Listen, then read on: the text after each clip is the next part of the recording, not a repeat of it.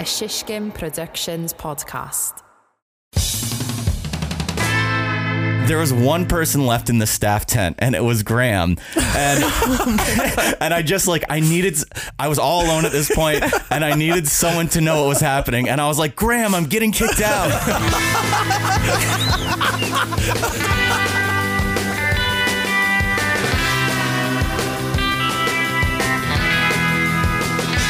Hey, what's up, Sizzlers? Welcome back to another episode of The Sizzle Reel.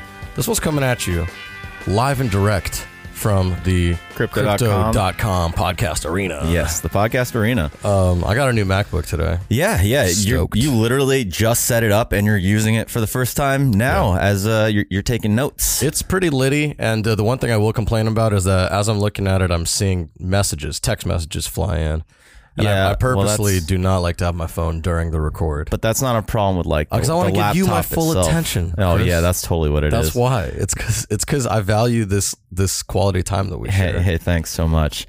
No, it's just, you can change that setting. Just change the setting. I'm going to do it. How's it treating you so far? Should I do it right now during the show? No, I think that's going to derail us. We got a lot to get to today. It's treating me pretty well. Yeah, we do have a lot to get to. To answer your question, it's treating me pretty well. I used Time Machine for the first time, and it literally kept all of my exact setting. Like everything on my desktop is as disorganized as always. Like it looks great.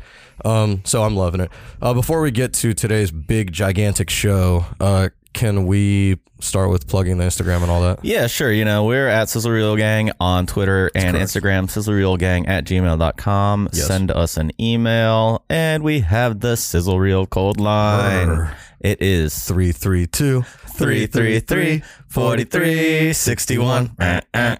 Yeah, look, our guest is having a ball. She is cracking up over here. She hasn't been on in a while. Must have been like 3 days. Yeah, it's been so long.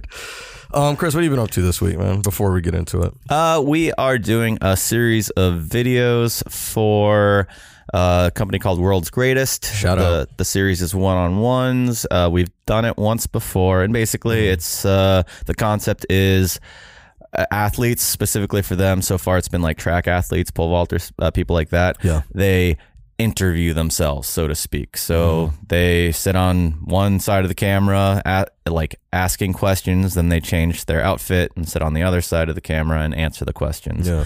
It's a very film school 101 activity. Not even film school. It's like a undergrad 101. Yeah, thing. it's like a basic concept, fun. But it works. And so I've been doing that, and also been post Treefort, we do the daily recaps, but we also owe them a full recap. That's right. Usually as soon as possible as we can get it to them after the fest, but it's been pretty busy week. So I started to set that up, but you're working on it. You're slowly getting stuff done. Yeah, I got a lot of. Well, everyone's got the Treefort hangover right now too, so we don't want to spinning a lot of plates. Yeah. Speaking of Treefort, we will get to that later. This is the big Treefort spectacular. A little hair of the dog. A little hair of the mutt. What I've been doing is working on, I'm making a Round to Sound YouTube channel. I'm trying to expand our presence, right? Because it's already an exclusive show. It's only on Spotify. Yeah. So, because we play music on it. Yeah. Right? So we don't want to get sued. So we can't just be putting that shit on Apple or whatever. So I'm going to put it on YouTube.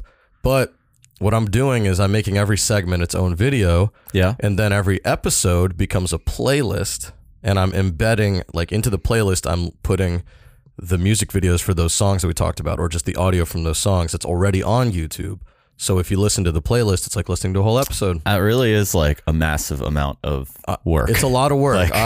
So far, the last couple of days, I've exported 84 videos. I've made 90 thumbnails, and I still have 84 more videos to go. Wow. And 70 something thumbnails. Yeah, well, you're about to be such a prolific content creator on YouTube. I've only uploaded 14 videos and 0 thumbnail. It's really, I have a lot of fucking shit to do, basically. If anyone's listening to this show on Spotify, you should go check out Rounds of Sound. It's under the Shishkin Productions umbrella.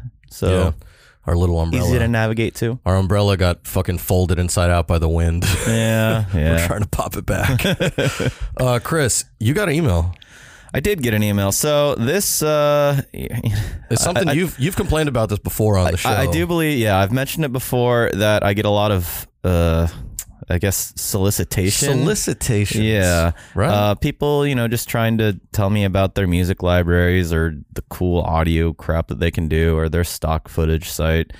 Just people trying to sell me on stuff. Yeah. And I got one. Now, this happened during Treefort, so I was like super busy and was never going to get to it that week. It started out, I'm not going to say his name. Don't dox him. Yeah, but he says, hi, Chris. Hi, Chris. He says, hi, Chris. My own name. Hi, Chris. It's great to meet you. I've been following shishkinproductions.com for a while now and caught your profile on LinkedIn. He's been following our website for a while. Yeah, it's like, what a strange way to put that. It hasn't changed in like a year and a half. Yep. And basically, he's asking if I want to use his sound effects, sound libraries, and software to help us raise the bar even higher. Well, to me, the big thing is that he then, when was this? This was like 10 days ago, right? Yeah. So this was the day before Treefort, basically, and 2 days later. 2 days later, he emailed me again. Then 3 days after that, he emailed me again, and then 4 days after that, he emailed me a fourth time. And in all this time, I have not responded to him. So he just keeps following up. Persistence. But in one of these follow-ups, he said, hi again, Chris. I recorded a video message for you via Cloud app. Watch it here. Yeah. And that's the entire body of the email. And it has like the link. We're pretty excited about this. Yeah. So I haven't listened to this. And I'm assuming it's not actually like customized at me. It might be though. But it might be. So we're going to watch it live on the pod. You guys are going to hear the audio from it. Chris, play it out loud like this. But, when I record it, if we have the audio, I'll put it in. But okay, cool. We'll play it out loud. I want people to see it. Give it a go. Yeah. Well, Flora, why don't you come over here and watch it too? Hey again, this is Steve once more from Pro Sound Effects, just following up my last message to you. Haven't heard back just yet, but I know you have a ton on your plate, and honestly, that's why I think we should meet next week. Your company creates some amazing sounding work, and I help teams just like yours to create their best sounding work as fast and as effectively as possible by equipping them with high quality sound effects libraries and cloud-based workflow tools. And I just wanted to get to know you a little bit better, get to know your team and your upcoming projects and any issues you may be facing where it comes to sound, just to see if I can help. And otherwise, why not? It's really great to meet new people, especially these days, and it'd be fun. So there's a little button below me. It says book a meeting. You can go ahead and click that and book the most convenient time for you. Otherwise, I was thinking Wednesday at 4 p.m. your time. I have some availability then. Your time. Wow. And that's it. I'm really looking forward to meeting you, and take care. Bye-bye. Do you think this is recorded especially for you? No, I don't. No, you don't think so? No. Amy just pointed out. I told you he was stoked. That someone else commented on this page. It says, busy, but I will be glad to check with you during NAB 2022. So, maybe you meet him during the conference. Well, we have a nice little wrap up to this whole thing. Some other person commented that, right? So they received the same exact link. Well, that's going to be. I will say it was a nice message. Yeah, it was very kind and thought out. And yeah, maybe I will reach out to him and I'll be like, hey, let's meet up at NAB. You should, and we'll get him on the sizzle reel Rogue. Because, we're going to record a NAB sizzle reel live from the show floor. Just like we were going to record Treefort sizzle reel. Yeah, but the Treefort one we were busy. NAB we're just going for fun. That's true. Look, enough chatter, enough chit chat. We need to get into the show because this one is going to be a giant show, a lot of show. Yeah. Someone above us just started moving and the entire room is shaking. Yeah. Luckily, it's not an earthquake. It's terrifying. I'm scared. We're going to bring in our guest, the one and only, probably the lead guest of the show at this point. I don't think anyone's had more appearances. Best guest. Right? I don't think anyone's had more. No, Joe doesn't count because his voicemails don't count. Me? She's pointing at me. She's saying I don't know what she's pointing at. Really. Oh, Will. You're saying Will. There is a microphone. But she doesn't want to speak until she knows the rules not to talk until you're introduced. Or you're going to get smoked. It's Amy Gasway. Welcome, Amy. Hello. Thank you for having me. The new lead guest of the show. It's great to be back. I think it's wonderful to have you here. Thank you. Chris, pleasure to be here. here. What do you think? What do you think of Chris's voicemail that he got? Yeah, just very generic. but I respect the hustle. Yeah, I was disappointed by the payoff, honestly. That's the B2B world, you know? Yeah. Yeah, I look, and I get it, and I empathize with those people, but like I just get too many of those emails too often where at a certain point it's like you just ignore it. Yeah. Also, what's the payoff for them? Like, I wonder what's their conversion rate on those? Yeah, and I don't want to waste their time. Like I don't want to waste. I am not going to. We're not going to use these products. Like I'm sure that their music library is great, but so is ours. It's just part of being head of post production. It just comes with the territory. So Doesn't someone email you sometimes looking for me? I get emails looking for Chris Eastman. Oh God. And I got lucky. Say I don't respond. My email's right on the website. If you were really looking, you would really find is. it. I got lucky because my name is difficult and it's way easier to say hi, Chris. So people just hit you up instead. That's probably what it is. Fucking amazing. I will say I feel bad kind of because we sort of like doxed that dude in this company, but we didn't give any specific. This wasn't supposed to turn into like 10 minutes of slander, which it kind of has. This happens every time. I should stop talking. No, don't stop talking because then that would be a really awkward episode if it was just honestly just Alexi talking. Pretty much most episodes. All right, so today what we're gonna do is we're gonna set a little timer so we don't go too over time. Okay, and we're gonna Treefort. We did a bunch of event coverage. We had 2 different teams. You already know if you listen. We had a doc team. We tried to do a documentary this year. We had a recap team. We're doing show recaps, overnight turnarounds. Just a lot of footage and a lot of production going on. And we were there from Tuesday to Monday. So what we're going to do is we're going to spend 10 minutes, maybe a little bit more on each day, kind of going through what happened on those days. And I love how you said we're going to set a timer so we don't go over, and then you immediately said maybe a little bit more. Maybe a little bit more. Why? Because why? Why would we do this to ourselves? So let's start with the first day. Let's start with Tuesday. Tuesday in Boise, Idaho, the day before the festival kicks off. You should start that one because you got there before we did. Sure, I'll start it off. So it may seem like, oh, well, why are you doing Tuesday? Like you didn't start filming shit until Wednesday. That might be true.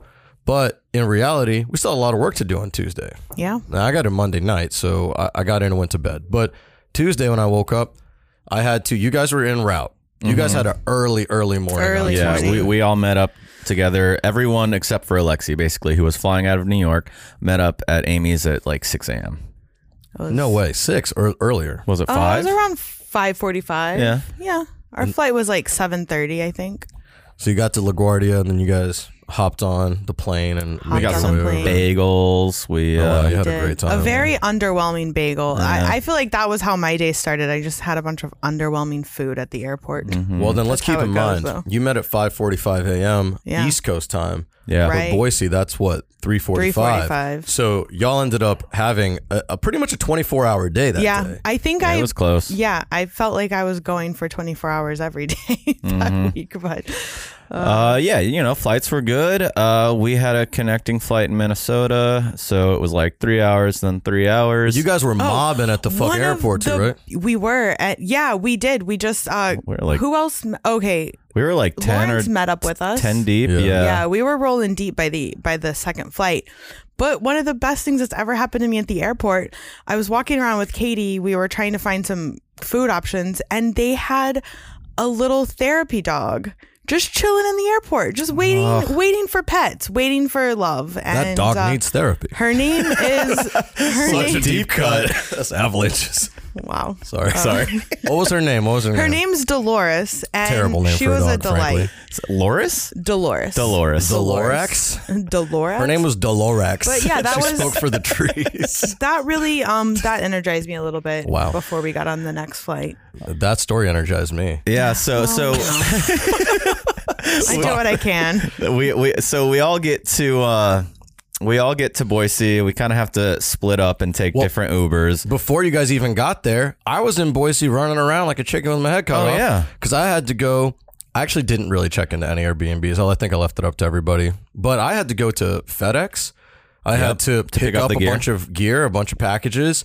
I had to go meet up with the team and finish up some like last minute scheduling stuff and make some graphics and some music. I had a pretty full day on Tuesday, I'd say. But y'all got in around 3. right? Yep, 3 or that sounds about right. something like that. And then you were saying y'all split up. Everyone went to their spots. Yeah. I went straight to the hotel, and I'd say most people were there. Yeah, we went to check in at the gear room.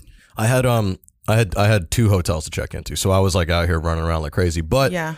the gear room was like the most lit decision I think we've ever made. It was great. I mean, this was only my second time, but we did not have a gear room last year, and I think it made a huge difference. Explain the gear room. So we rented 2 hotel rooms. One is always for the editor because they kind of have the longest hours and need to be most centrally located. So Chris had one of the rooms, and connected to it, we had an extra room that was literally just a gear room. So we had all the camera equipment set up.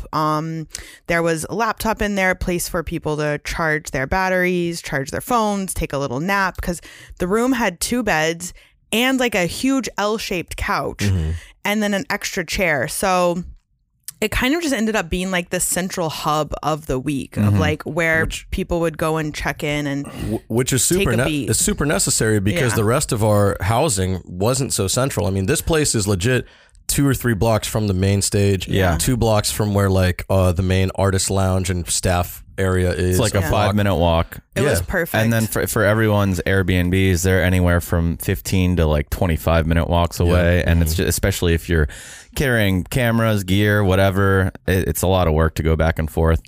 But so that was initially like, I think right away, as soon as we all dropped gear there and checked in, I think we all were like, okay, this was a great decision. Yeah. That just started, that proved itself throughout the week. But like right there, I was like, yo, for every other event that we ever cover, we will always have a centralized hotel room or 2 hotel room location, because that's just the only way to do it. Yeah, absolutely. And like, so this year we needed the extra room because of all the like the documentary stuff as well.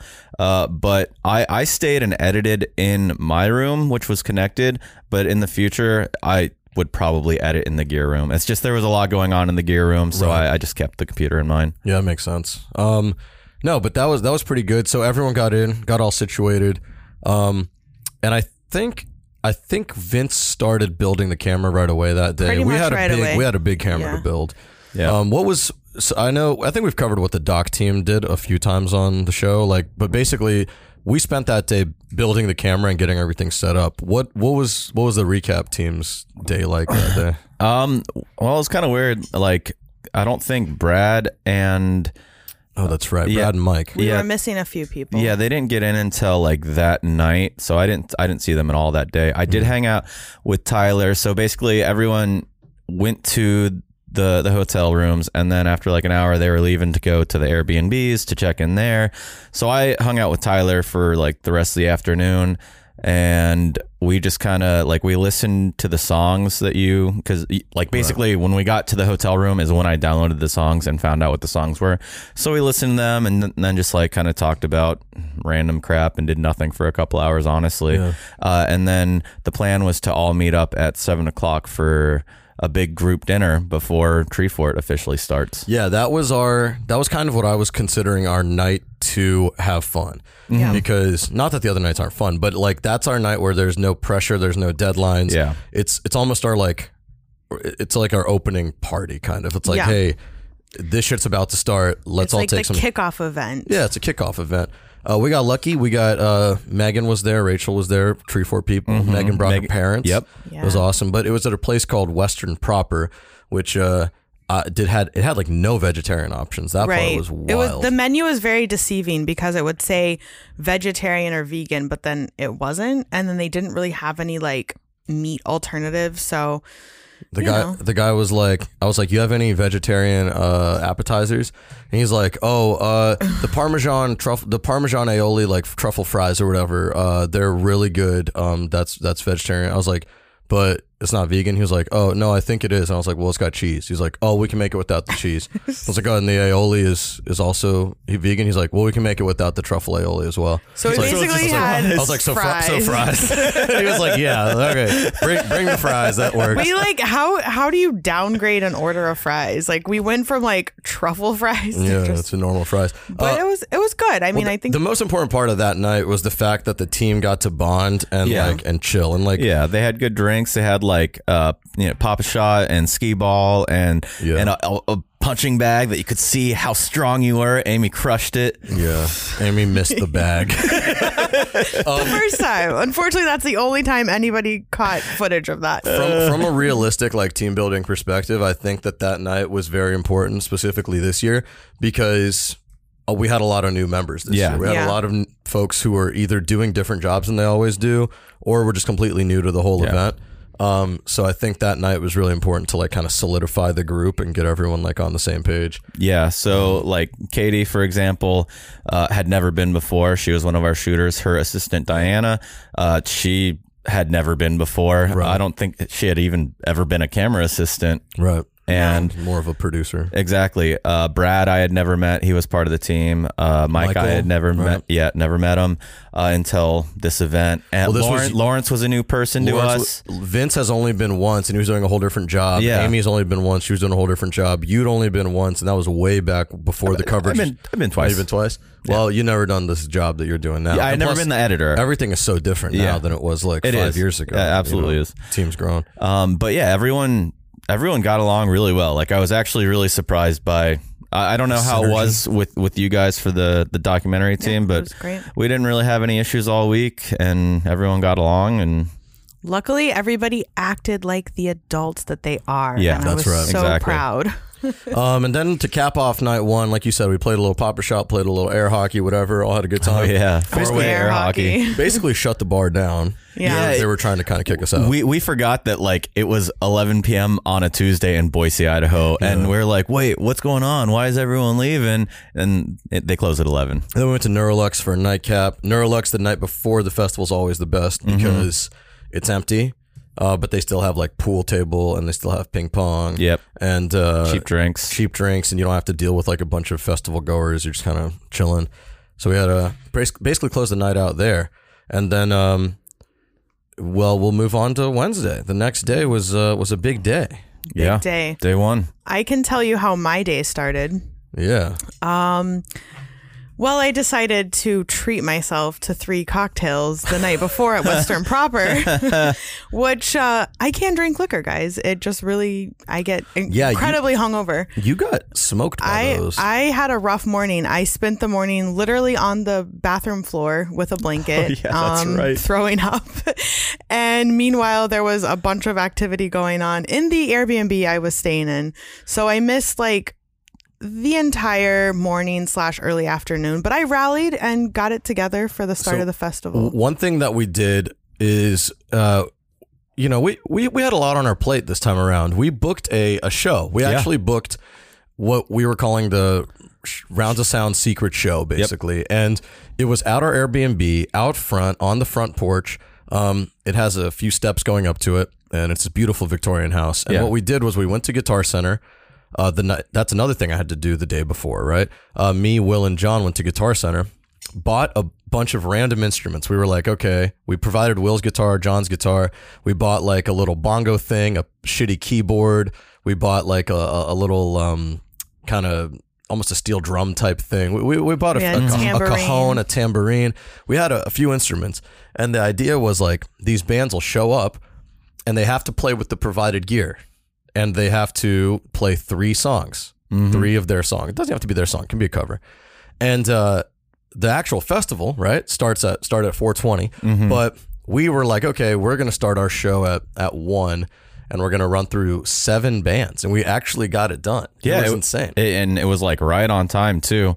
I think it started just a few minutes late, but everyone's sets ended when they were supposed to. Yeah, there was a lot of diversity in like the types of music. Yeah, like it wasn't. It was so we had a band that was from like the U.S. Mexico border. They're called Estereomance. They were my favorite band. They were so sick. Because it was a quartet. Right, so it was so dope. We had a band from Winnipeg called J Wood. Yep. They were really good. We had Nicholas, what's his name? Nicholas Molina? Oh yeah. Nicholas Molina from Uruguay.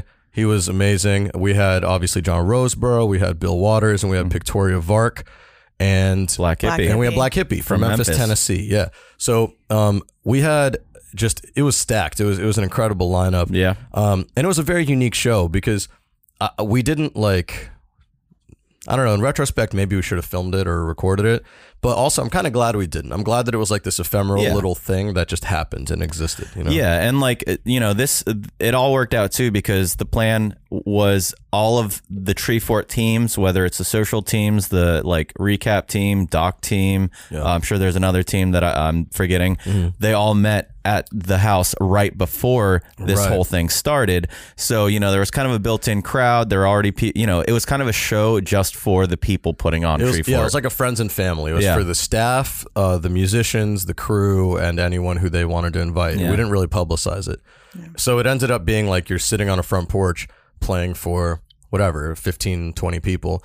And sometimes people would just walk by and they would stop and watch a little bit. And it was like the perfect kickoff event. That's why I'm glad we did it in the front yard, because initially we were going to do it in the back, but also the backdrop of like this beautiful Victorian house with the porch was just so cool, with champagne and crudité out front. Like crudité, that's right. We have some crudité. Is that how you say that word? Probably, yeah. Okay. No, but it was a great time, and that was all before the festival even started. So Amy, then you woke up. I did. Well, like through my hangover, I was hearing the music and it sounded really great. But I got a little bit of rest in, and you know, was ready to rally for the kickoff of the actual festival, which the doc team, we did another kind of secret show that night. Yeah, we didn't start until kind of late. Yeah, we had a really late day / night. We followed around a band called Prism Bitch. Yep. I always fucking squirm when I say the name. It's just like, it's not my word. That's Will's word. We followed a band called Prism Bitch. They're from New Mexico. And they played like a secret show at a DIY space a little bit out there. Kind of far out, considering. And it was like a benefit show for something.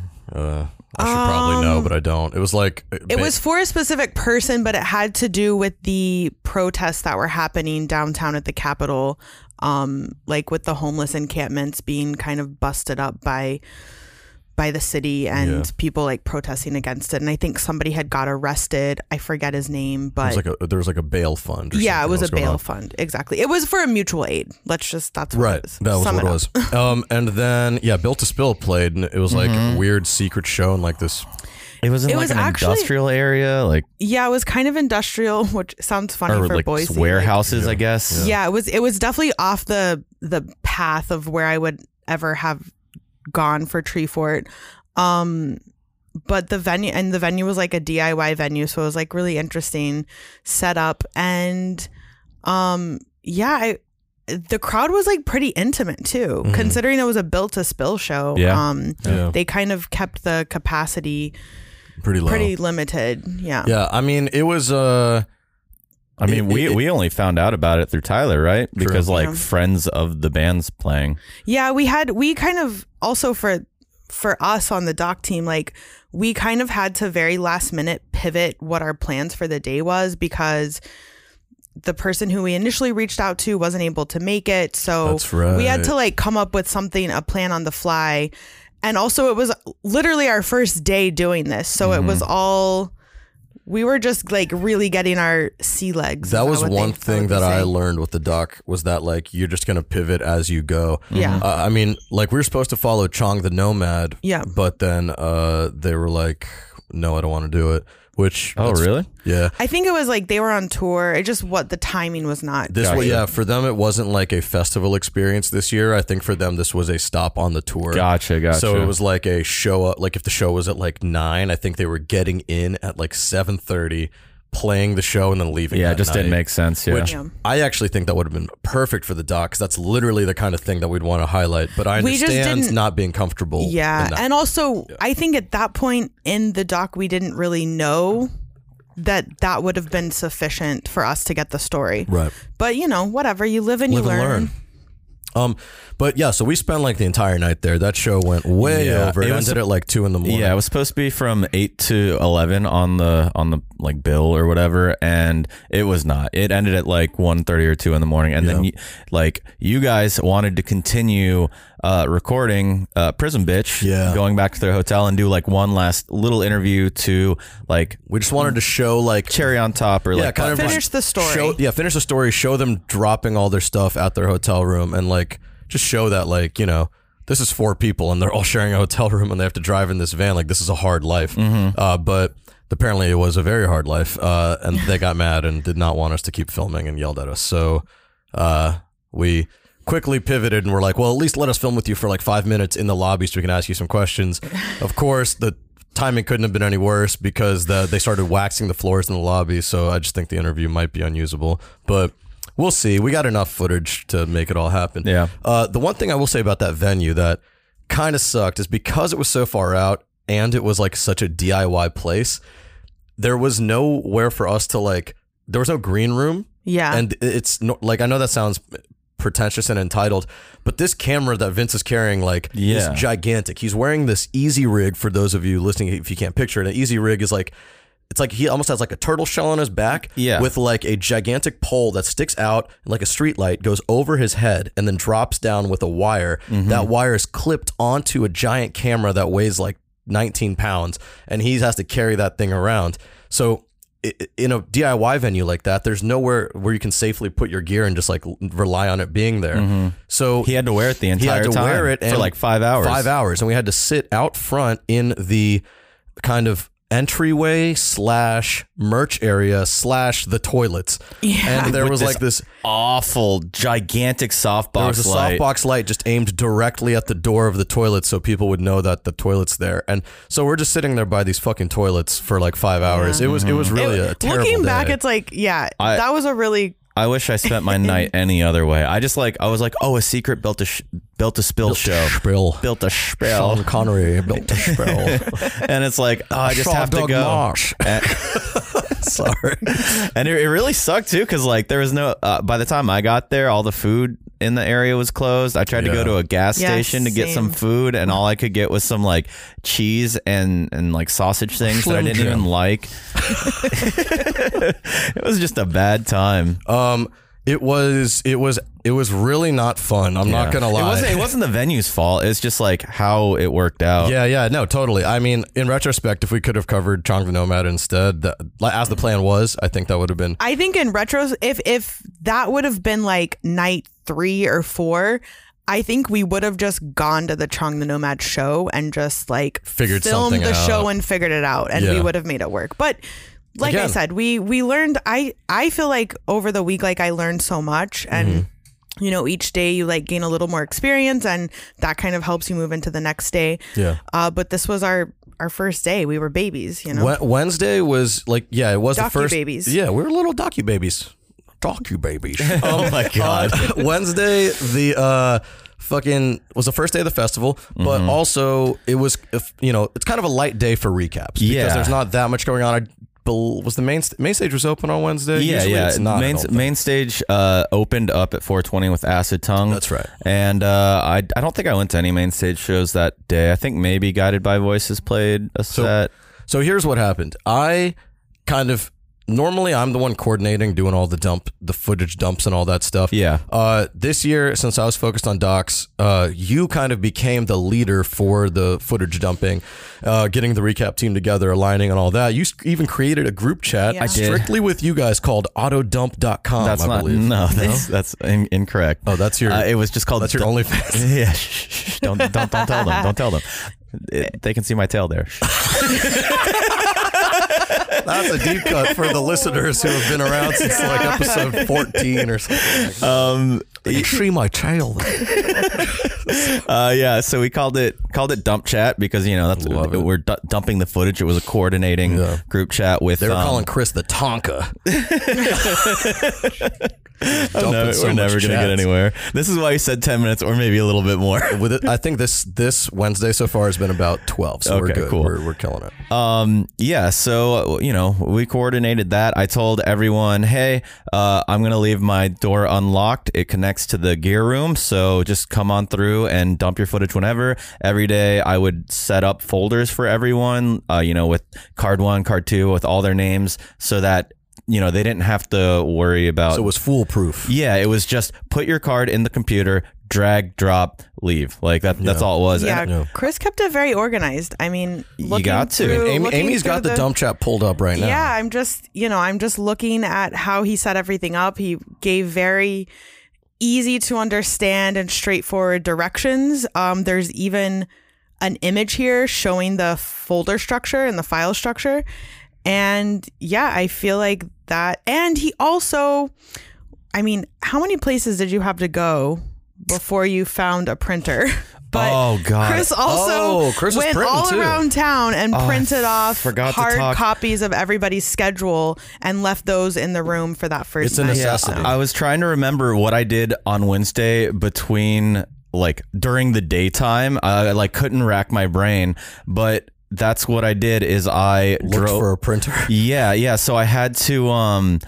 I went to our hotel, the one that we were staying at. The printer kept jamming. It would print 1.5 pages and then jam. It would like play Yes, guitar it's like for fish. like 4 hours. It's the They're like, Grateful God Dead damn of it. printers. Yeah, it was Trey Anastasio was like the printer. It was nuts, dude. We were like, printer, we just need like one sheet, and it's like, chill, man. Yep. So it's a vibe. So then we tried to go to a different hotel, which is like the main, like, it's where artist check-in is. It's like a central hub for the Treefort people. It's not even a hotel, actually. That's what's so great. I always really? thought it was a hotel. No, everyone thinks the Hawaii's a hotel. It's like a office business building. center. Oh, is it? Okay. Which you would think would have a usable It's about working to. printer. That's why Ailfort's disappearing, is because in that parking lot they're building a hotel. Oh. So Damn. Well, and no, you'd I'm think just they would saying have a printer. a Yes, business exactly. center You're right. would They have a printer. fucking printer that works. Yeah, so they had 2 different printers in there, and we couldn't get either one of them to work. We were trying to like airdrop stuff, or, like try to connect that way. It wasn't working. This is what's so annoying is it would be nice to have the hard copies. I think are a fucking necessity. Yeah. I agree. You need to just write shit down, jot shit down, make Yeah. notes. Like you can't do that on your. I on a don't think I PDF. would have like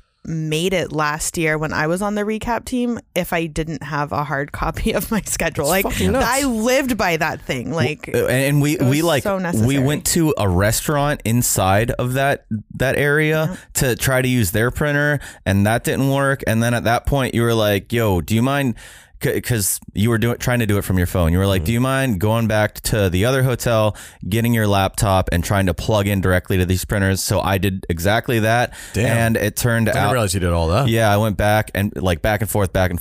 And so finally I plugged in, and that printer was either jammed or out of paper. again. Yeah, was jamming too. All the printers were aware that there was We a music jamming. festival. Yeah, Yeah. It was the Bob Marley of printers. Yeah, so finally I You did it at the FedEx. You know what the thing is? I went should to have just FedEx. done it that day when I picked up gear, and I was about to, and then I was just like, "Oh fuck it, we'll do it at the hotel because I don't want Rachel's already waiting out Fuck there. it, we'll do it live. Because Rachel's Yeah. waiting out there in the car with the fucking gear. I'm not gonna make you wait like 30 minutes while I try to print shit out. Like, Yeah, and that honestly, it took me another like 20 minutes at FedEx to get it to work because Yeah. I put it on my USB, and my USB flash drive it's a USB-C flash drive, but it comes with a little converter. So when I kept plugging that in, it was like, cannot read. And I'm like, oh, you're a fucking printer. We were talking about this, and I remember cannot read. this Who are you, Floyd day, Mayweather? But damn. Floyd Mayweather can't read, I can't believe that this was just Wednesday. Yeah, I know, Like, I know. What the fuck? So like, yeah, eventually I had to like put it onto my Google Drive and get to it that way through the FedEx Kinko. The printer still said Kinko's on them, which I thought was weird. But All right, well, so look, you spent Wednesday printing shit Yeah. and sitting outside the toilets. Yeah, so- we spent Wednesday outside the toilets with the camera. dump chat went well. Everyone dumped off their footage. I told everyone that like I would meet them anytime they need to get their card, and I think I only had to do it one time the entire festival. Every time someone needed to dump, they just went to the hotel room in more ways Auto than one. dump. You set it up to auto dump. Exactly. So the shooters, the recap team did a great job taking care of things themselves, honestly. See, that's key. I mean, look, if you have a team that you believe in, you got to let people do their own jobs and not micromanage. Yeah. That's like literally, I mean, that's how I approach everything. It's like, just get people who are good and who you trust, and you can just say, do it. And if you get people and you tell them, hey, just do this, and then they keep fucking it up, well, then they're just gone. Yeah. I can't just spend my time micromanaging you. I got shit to do. Well, see, like going into it, I didn't think about it too much because, yeah, typically you would be like kind of in charge of everyone. Yep. And on Wednesday, I was pretty laissez-faire about it. Like I was like, oh yeah, Alexi's probably fucking capitalist. Yeah. I just didn't think that I had to like coordinate too much or like be in charge of the team like that. But then I realized after the first day that like they benefited a lot from a little bit of like, I don't want to call it leadership, but just organization and being on the same page. Yeah. And then my Wednesday ended at like 2 or 3 in the morning. I just went to sleep by myself in the hotel room. There you go. That's it. Wednesday night for us, we got a little bit yelled at, and then we got home. I dumped gear, dumped footage. I think I went to bed around 4:30. Same. Yeah, it was late. Yeah. So the next day was Thursday. Yeah, so that was the first edit day, basically. Oh, yeah. Because like my original plan was to start the edit on Wednesday night because I thought the Built to Spill show would end around like 11. And then it just kept going until 2. And then by the time I got back, I was like, I'm not going to get anything good done right now. I'm just going to go to sleep for 3 or 4 hours, wake up and work as fast as I can once I wake up. And that's basically how my Thursday started. I woke up at maybe 5 or 6, so 3 hours of sleep, and just started running proxies, going through the footage as fast as I could, building out my selects, and just started editing. But the really big problem that I found on that day was that the artist whose song we chose for the day one recap, nobody covered that artist. So I didn't have any footage of the artist. So I just had to like scramble and try to find some other song. Last minute, pick a new song, re-edit it. Of an artist. Yeah. I honestly barely even re-edited the song. Like it was not a good transition, but I was like kind of in panic mode at that point because I had been editing to a different song and then I realized, wait, where is this band? I haven't seen them in the footage once. And so after that's when I realized that like the recap team that's when I realized the recap team needed just a little bit of a push. Well, you know what? That's a good catalyst because I feel like you spent the rest of the week leading them. I came by on Wednesday morning around 10:30, something like that, 10:30. And we watched it down. I think there was only a couple notes, like just swapping a couple shots. The first day, the video wasn't amazing. No, it wasn't great, but we swapped a couple shots and it was good enough. Like, by our standards, it wasn't like great, but the point, those videos are mostly just like hype videos, right? So like as long as you include all the right moments, it works. So then we exported that. I go and meet up with Rachel and airdrop it to her. We watch it down together just to make sure that it's all good and that everyone's on the same page. And that was how our day started. How did your day start? On Thursday. I think. Who did we cover on Thursday for the doc team? Thursday was. I don't even really remember. I'm gonna need to pull the schedule with my up. brain. No, I mean, was Thursday? It was a long time ago. Thursday was not Magic Sword, right? No, that was Friday. Magic Sword was Friday. Yeah. So Thursday was. It wasn't Black Hippie because we never officially covered them. We just added them in the last moment. Yeah. If you give me a minute, I'll. Yeah. Think about it. I know Built to Spill was our last show that we covered. Blood Lemon, maybe was that Thursday? Blood Lemon was Thursday. Yeah. So our day actually started quite early again because we ended Wednesday really late and we started early because Blood Lemon actually opened the main stage on Thursday. So they had to sound check around noon. So, oh, really? Right. We met them for sound check at 12:30. It's all coming back to me. Yeah. I slept right through that. Yeah. So right after I dumped, or I didn't dump the foot. I'm always dumping footage in my brain. After I airdropped the cuts to Rachel, I then walked over to the main stage, met up with them. And that was about noon. And I think we had a quick lunch and then we basically set up. Shout out to the food truck at main stage. Oh my God. Yeah, the if Sammy that Shack. would not have been there, I wouldn't have eaten the whole time. It was amazing. And I barely ate anyway, as it was. So that's where we started setting up. That was our first thing that we're filming at the main stage. That almost felt like our first day actually filming at Treefort. Yeah. Because the day before, it didn't so feel weird. Yeah, it didn't. You weren't really at Treefort the day before. No, you were in Boise during Treefort. Yeah, exactly. But we went to the main stage and it was cool because we got to film their sound check. So that, because it was just sound check, it wasn't an actual show. That gave us total free reign all over the stage. Oh, so you're up on the stage? That was when you met Was it Kyle? Is So that we his met name? Kyle, Yeah. the sound guy, who actually does sound at Brooklyn Steel, but he was out dope. there doing Very sound. cool. Yeah. But yeah, he like we the band let us like go up with them and kind of film them like really close during sound check and stuff like that, and just film them like getting ready for the show and all that. So that was the day when we decided that we were gonna, because part of the story, right, is about like working class musicians, and our sound guy, Mr. Bill Waters, was playing at Treefort. That's when we decided like, hey, we should make him a character. Yeah. So we started like pointing the camera at him sometimes too, letting him ask questions, kind of interviewing him at times too, to see what his experience was like being here as a working musician, because he's working on the fucking dock, but he's playing music.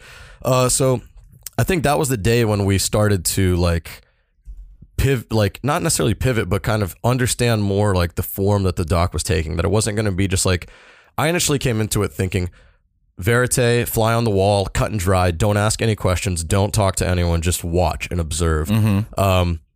Turns out not everyone's comfortable with that. So we ended up having to kind of turn the idea of what the doc was and actually start interviewing people, and breaking the fourth wall with Will was, I think, really important in like establishing the feel of it moving forward for the next 4 days. And that was his first show too. He played that evening at District. Yeah. And that was a weird one. That was fun. I wish Will was here to talk about it. Yeah, that was an awesome show. At that point, Lisa had gotten into town to just go to Treefort, and we went to the District, and he put on, like, it was an acoustic set, but he did really great crowd work, and I thought it was super funny. And it was a coffee shop, so some people were just like going in and out trying to get coffees or it beers. Was set up the stupidest way I've ever seen in my life. Like, if you walk in the door, immediately maybe a couple feet ahead of you, off to the left is the stage, and the stage was nice. It looked great. Yeah. But then in between the stage and the front row of seating, there was this gigantic open space. So all of the seating and the sound booth was off to your right, and the stage was to your left. And the only way to get to the fucking coffee, which was on the other side of the room, is to walk right through the middle of the show. You have to walk in front of everyone sitting down and in front of the artist. It's just like a weird thing. So Will, typical Will, he was just calling people out when they were walking through. It was pretty funny. In a funny way. It was hilarious. Yeah. I told him I didn't realize I was going to get stand up as well, and he's like, "Well, it wasn't supposed to be, but that's just how it worked out." It was interesting too, because that is, I think, I could be wrong, but I'm pretty sure that's like historically like a Christian coffee shop. Is it really? Yeah. Oh. And I think that it's very funny because a lot of Will's material, it's not necessarily like risque. It's just like, it's current. You know what I mean? It's like, it's very current by New York and metropolitan standards. So when you take it to a Christian coffee shop in the most remote, the quote unquote most remote city in the lower 48, you can see how that'll play. Yeah. You talk about meeting, like he has a song where he talks about a woman from the internet who he knows that's really a Nigerian guy telling him beautiful lies, sending pictures of her beautiful eyes. You could see how a crowd in a Christian coffee shop would be like, "What? This is weird." Well, his other show was at a place called Camp Modern, which is like, it seems very like family friendly. Yeah.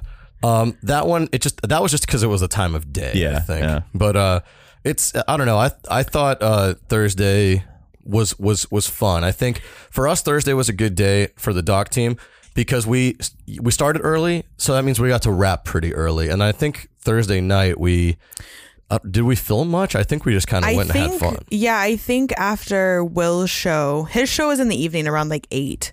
Which we filmed. We filmed that, and then I think after that we went back to the gear room and like put everything away for the day. So I think we did get to enjoy like the later half of the night. I think our day was basically noon to about, because Blood Lemon show was at 2, so our day was like noon to about 4 or 4:30 or 5, because we talked to Lisa then. I want to say like more like 5 or 5:30. Yeah, noon to 5:30. Then we took a break for an hour. Then we went out again, so it was about 6:30 to 9:30 or 10. Yeah, and then that's when we like got us loose for the day. Yeah, so 10 I think hour we day. went to like Olympic, probably Neurolux, Yeah. What was the recaps team like that day? Like, how was the dump chat feeling that day? Honestly, It was I would pretty quiet because I think Yeah. everybody was like in the thick of it, like busy, you know? Well, I was asleep from like maybe 12 noon until 4-ish, maybe even 5. Like I had to catch up a little bit that day. And I do remember the day 2 recap was pretty solid. I remember the recap team got a lot of good moments, so I felt good about it overall. Let's see, schedule. That's the first time I sent out a schedule for the rest of the day as they requested, in addition to the hard copies, they wanted just like a couple screenshots that they could look on their phone at real quick, like, because we had PDFs, but they're a pain in the butt to get to. They didn't scale well on the phone, so just a couple screenshots so they could know where everyone is. That was around like 8:30 p.m. So yeah, so I feel like that as soon as our day was ending, your day was kind of starting. Yeah. many ways. I mean, it's hard for me to describe it in terms of like Wednesday and Thursday, because I would like nap for 3 or 4 hours and then edit and then nap for another 2 or 3 hours and wake up and drink and have fun. And like I felt weird during the daytime because a lot of the time I didn't really have any responsibilities. So I would just go to the main stage, side stage, and like get some food, drink some beers, catch up with whoever's over there. I was like just kind of wandering. Those were like the days when Evan would go on bike rides. I didn't have the energy from the sleep. Like it was just too much. I mean, Germ came with us. Germ spent his mornings going like rock climbing and jogging. I was like, dude, wow. You got a different type of energy. You know what I mean? That's not me. Looking back on this, it looks like I was pretty good about keeping up with the footage that day. Anytime someone dumped footage, I ran proxies so that I didn't have to do it when I woke up. Did you run proxies every day? Yeah, I ran proxies every day. That's smart. Maybe it wasn't necessary, but they actually went really quick. Like the whole day's worth would be done in 15 or 20 minutes. It wasn't bad. Just lots of communication. Yeah, that was. So at that point, we're 3 days into our Boise stay, and we're 2 days into the festival. Where's your head at the end of the day, Thursday? How are you feeling, if you can recall? Like, where were you at? I can tell you, like, for me, I was, like, pretty confident with the direction that the doc was going in.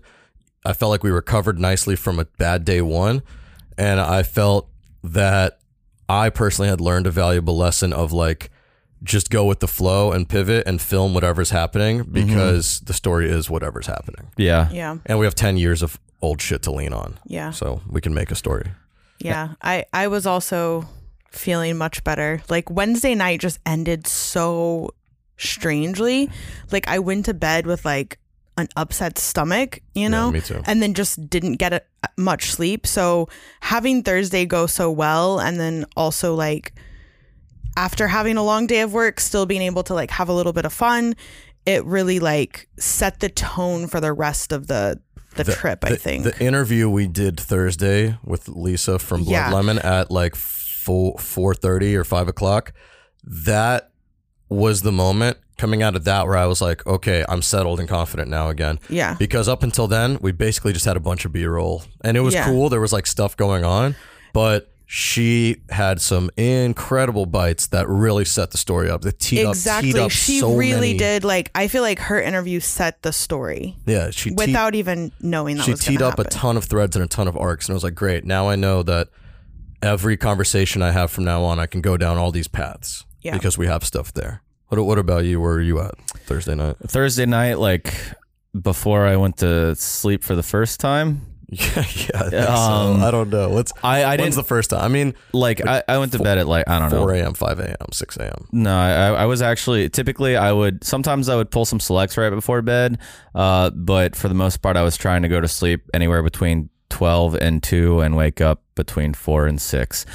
So going into it, I was just tired and like I felt okay. I had seen some of the footage and I knew I had some good stuff. So I felt like the edit was going to go pretty well.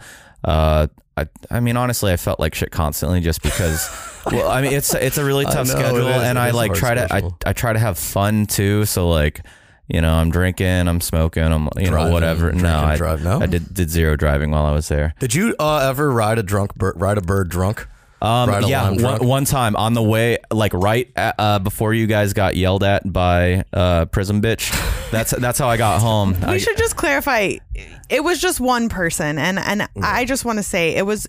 We were all really tired. It was like 2:30 in the morning. Fully warranted. Yeah. I understand being mad that there's a gigantic camera. That's all I wanted to say about that. Is like, I took the bird home. My favorite thing is how when you go to ride a bird or a lime or something, it's like, are you drunk? Like type yes or whatever, or like, are you not drunk? You have to like type yes. Yeah, you have to type yes numbers. Or, and if you really? On a lime. If you it never asked me that. They make sure that you are like coherent enough to type the word yes. Oh, I felt like it asked me to type in numbers. Oh, for like me, a sequence of numbers. It probably did. Get that. I'm gonna keep it real with you. I probably drove lime drunk every day because I was just like, by the end of the day, because like. Also, like, full disclosure, in order to just function, like, I had to take an Adderall, like, every evening, / like, late afternoon, early evening. I would take an Adderall, and that would just keep me up for the rest of the night. So by the time the end of the night came, after Adderall, working, drinking, I was feeling pretty good. I will say the definitely the production schedule this year was not the most sustainable lifestyle. Normally, like, I'm like still okay by day 5, but I'm like ready to go home, but I'm like okay. This time by like day 5, I was fucking toast, man. I like could not function. Even at the end, I was like, I don't even want to see this show, this Built to Spill El Cora thing. I really just don't want to be here. I want to like go sleep. Yeah, but I've never. Well, I'll wait. We'll get there. Yeah, we'll get there. So that was Thursday. Yeah, once I woke up and got the edit done on Friday morning. So that was the day 2 recap. I felt pretty good. Like, I liked the edit. I thought it was fine. Like, I loved the day 2 recap. That was good. For me, days 2 through 5 are all like, I think they're good edits. I'm happy about all of them in different ways. I think they could have been better in a couple places, but it's a tight schedule, and sometimes you just do what you can do. So I was in a pretty good mood going into Friday. I had gotten the work done. I think I slept. I don't know if it was Friday or Saturday. One of those days I got in a bunch of sleep, and I was just excited to start. It's Friday at Treefort. That's when the festival is really full swing. Like, yeah, of course, the first 2 days there's stuff to do. It's fun. But Friday, that's when the big main stage acts really start. That's like really everyone's off, for the weekend. So it's because a lot of the stuff too is like on Thursday, you're out there at like, say you're out there like 3:30. There's people who are like at work. Yeah. like they're literally walking around downtown because they're like coming back from lunch, going to their office. It's like stuff like that. So, we're gonna get to Friday, Saturday, Sunday, and Monday after. Oh, wait, I have one more note about Thursday really quick. This is mostly for Will, but Thursday night, I was like trying to rally everybody around like 10:30 p.m. There was a show at El Cora that I didn't want to miss. Neil Francis was so excited about his DJ set. Will was like, Amy, I think that's a different Neil Francis. And I was like, no, it's not. Let's go. We show up. It was a different Neil Francis. It was not a DJ at all. It was not a DJ at all. And it was the better Neil Francis, in my opinion. Well, hey, you know what? Tomato. That became the joke of the whole trip, though. Was like, when's Neil Francis coming on? And I didn't make it to see Neil Francis ever. Okay, so I want to do a quick proposition while we're on the air. Should we just like cut for today and then pick up tomorrow when Will's here? Or like, are you going to be here tomorrow, Amy? Yeah. Okay, so maybe I know that Will does have the Rounds of Sound interview at 3. Yeah, we'll knock it out early. Okay. All right, great. So everyone, we'll be back after this break, but for us, it's gonna be a whole different day. Woohoo! So we'll see you in a bit. All right. Later.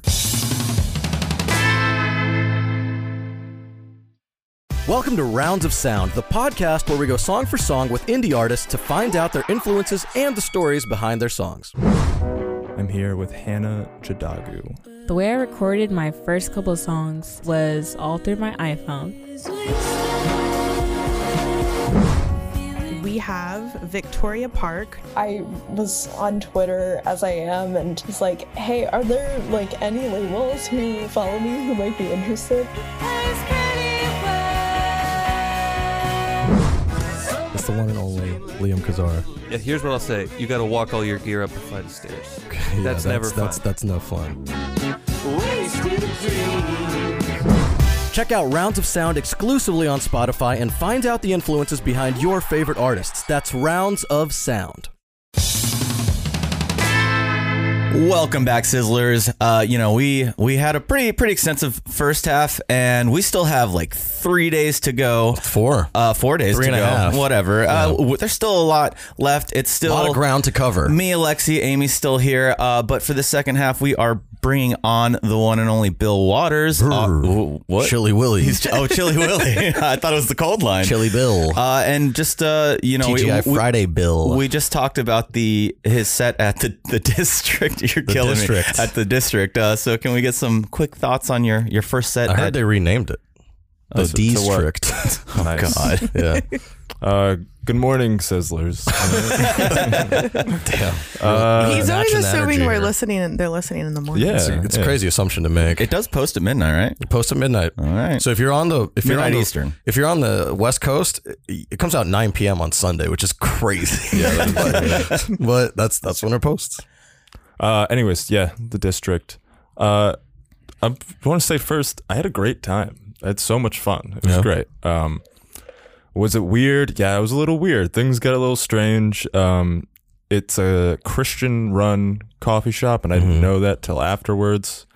I learned that last segment. I had no idea. So what? Really? We covered. So we covered that it was a Christian coffee shop, and we covered how fucked up the setup was. Where to enter the restaurant or the cafe, you had to like walk through the show, basically. Right. Yeah, that was super weird. So anytime somebody walks in, it's super weird.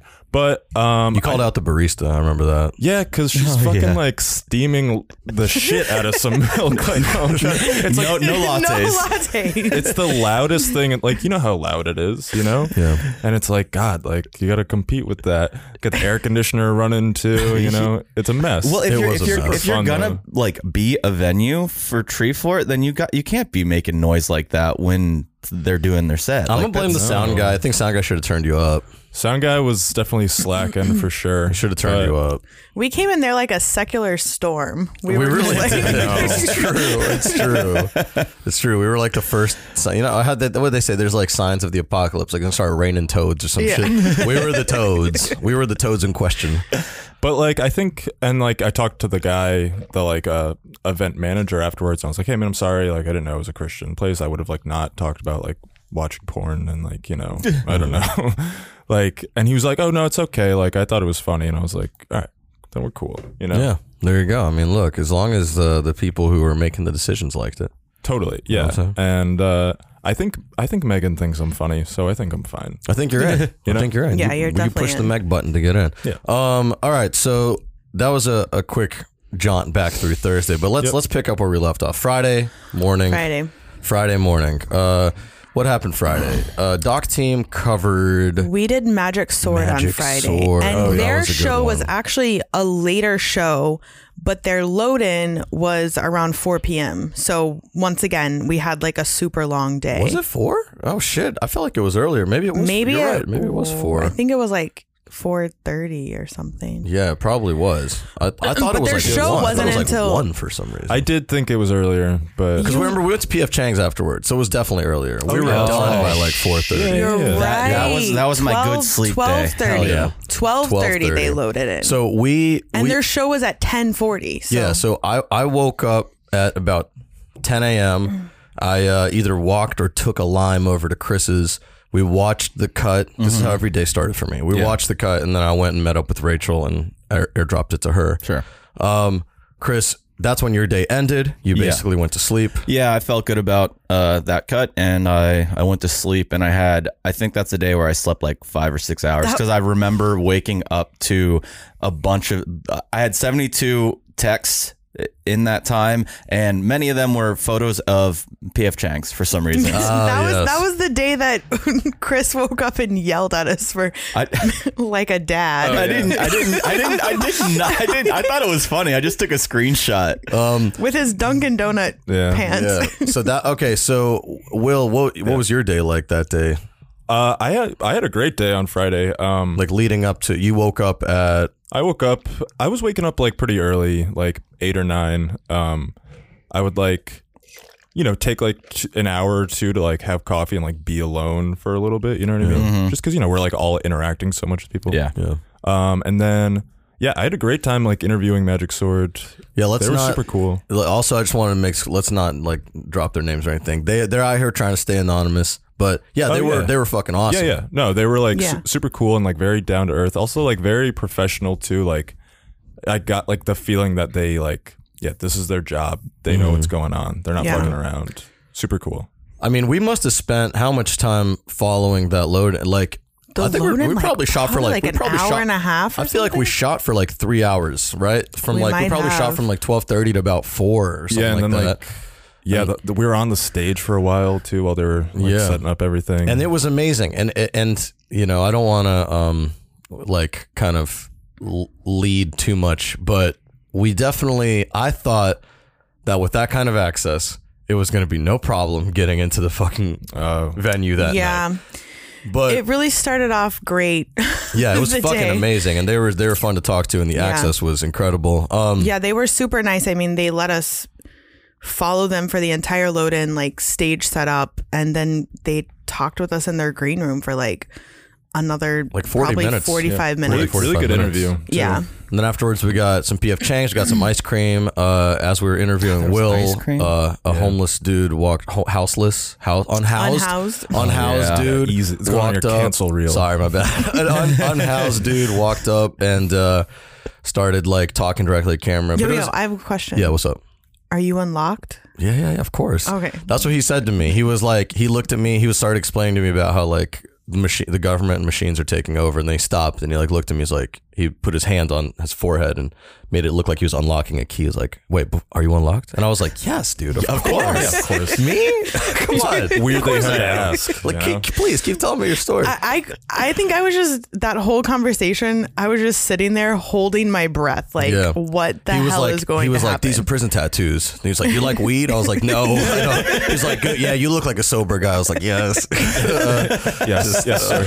He was like, that's a nice camera. I was like, no. He did. He said that. I know. I watched the clip. I remember. It was nuts. That was a hell of an experience. What happened with the recap team that day? What was going on in Dump Chat? I think we at that probably point hadn't even started day. at that point, or had they? I was gonna say at that point it was like what, 6 p.m. probably 5 p.m. Like when I woke up was probably like 4 or 5 p.m. I had a late start to that day. I mean, the recap team killed it. Let me pull up Dump Chat. I don't know exactly what was happening, but I feel like at that point we were just kind of like giving each other updates. Like I would sent out a screenshot of the timeline, the sequence of the edit, so that everyone could see, hey, look, I labeled them all. People could see how much footage they got in the thing. Exactly. Wow. And I said, look at that even distribution, because it was pretty even overall. Elisa, the Dump Chat was quiet that day, honestly. I think everybody was busy working. Yeah. Like I think Tyler was the first one to dump footage, and that was at around 4 p.m. No, sorry, like around 5. Mm-hmm. So that means they'd already been out. Yeah, for the majority of the afternoon. They got a lot of good daylight stuff. They got a marriage proposal that day. Right. There was Black Hippie played over at Kin. There was a random band at District. Yeah, there's lots of good stuff from that day. But in my personal opinion, the shooters did the best job on Friday. Like they got great stuff. That's, for me, probably my favorite edit. Mm-hmm. Like day 4 is, to me, it's my favorite because we'll get to it. Okay. But they did a killer job that day. Yeah. So the recap team just was started rolling. Really, they kept getting better and better. They were autonomous. They were doing their own thing with. Yeah. Wait, was Friday? Friday was the Caroline Rose night. That I think so. Right. That sounds right. That's also the day we sent Vince up in the scissor lift. Yeah. Yep. Yeah. Vince went up 3 stories in the scissor lift, and it was funny because we were like, "Oh, we can keep Lawrence on the ground because they're using a wireless follow focus," and Lawrence was like.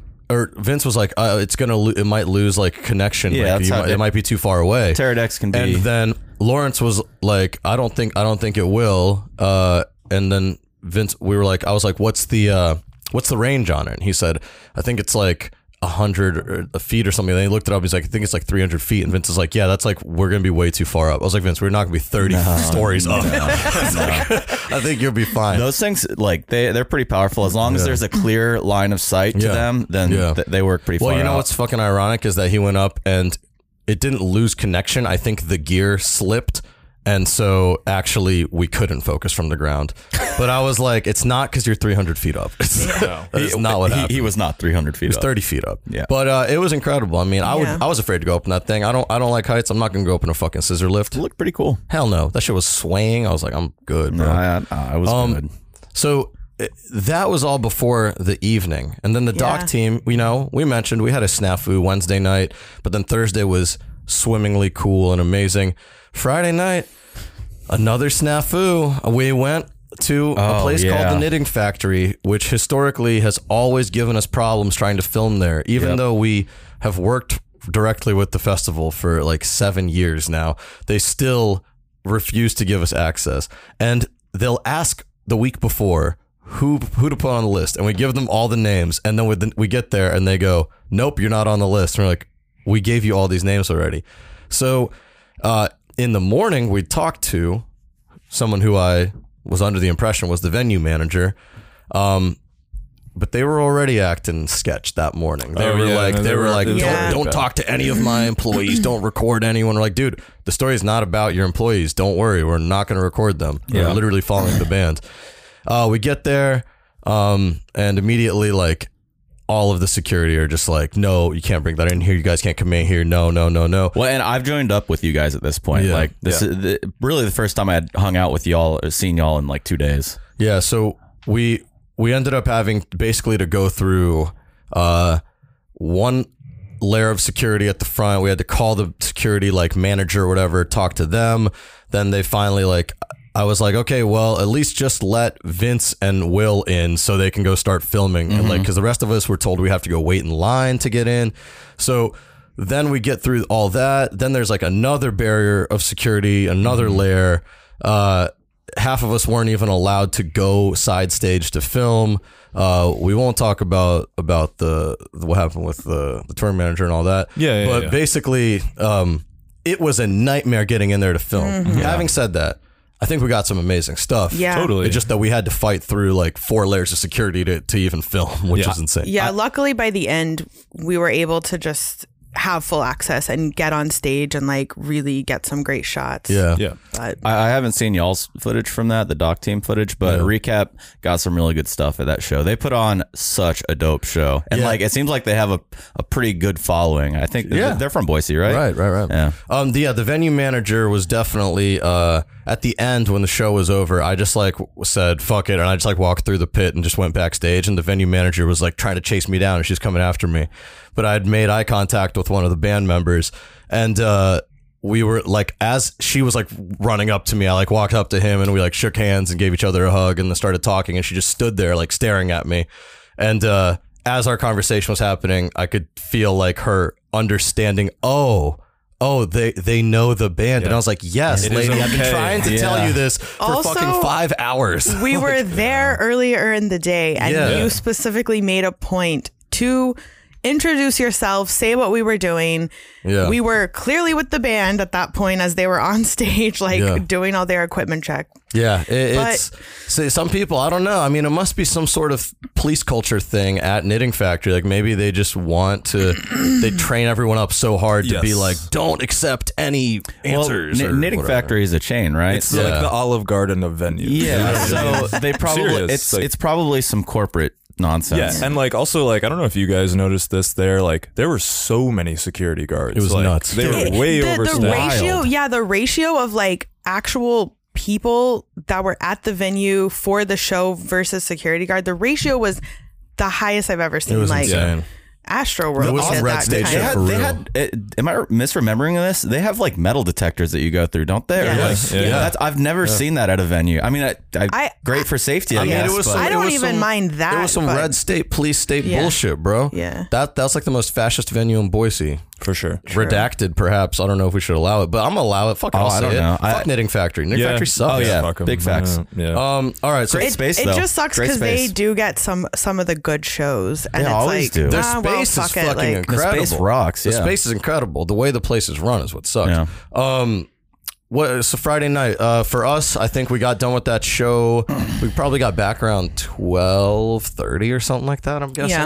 And then we had the That rest of sounds the about night right. to I think chill. I caught one last show. There was like a DJ set that started at 1, so we were definitely back in enough time to make that. Yeah. Right. And that was Rashad's DJ set. That's and right, so I that's right. was able to actually connect with him and line get to up that an later. interview for Yeah. the next day or Yeah. a couple days from then. Right before the Magic Sword gig, I watched Caroline Rose and Duran Jones like back to back. Yeah. And that was like the peak of my like watching a band at Treefort. That was so dope. And we were just sitting on the side of the stage, getting a little lit.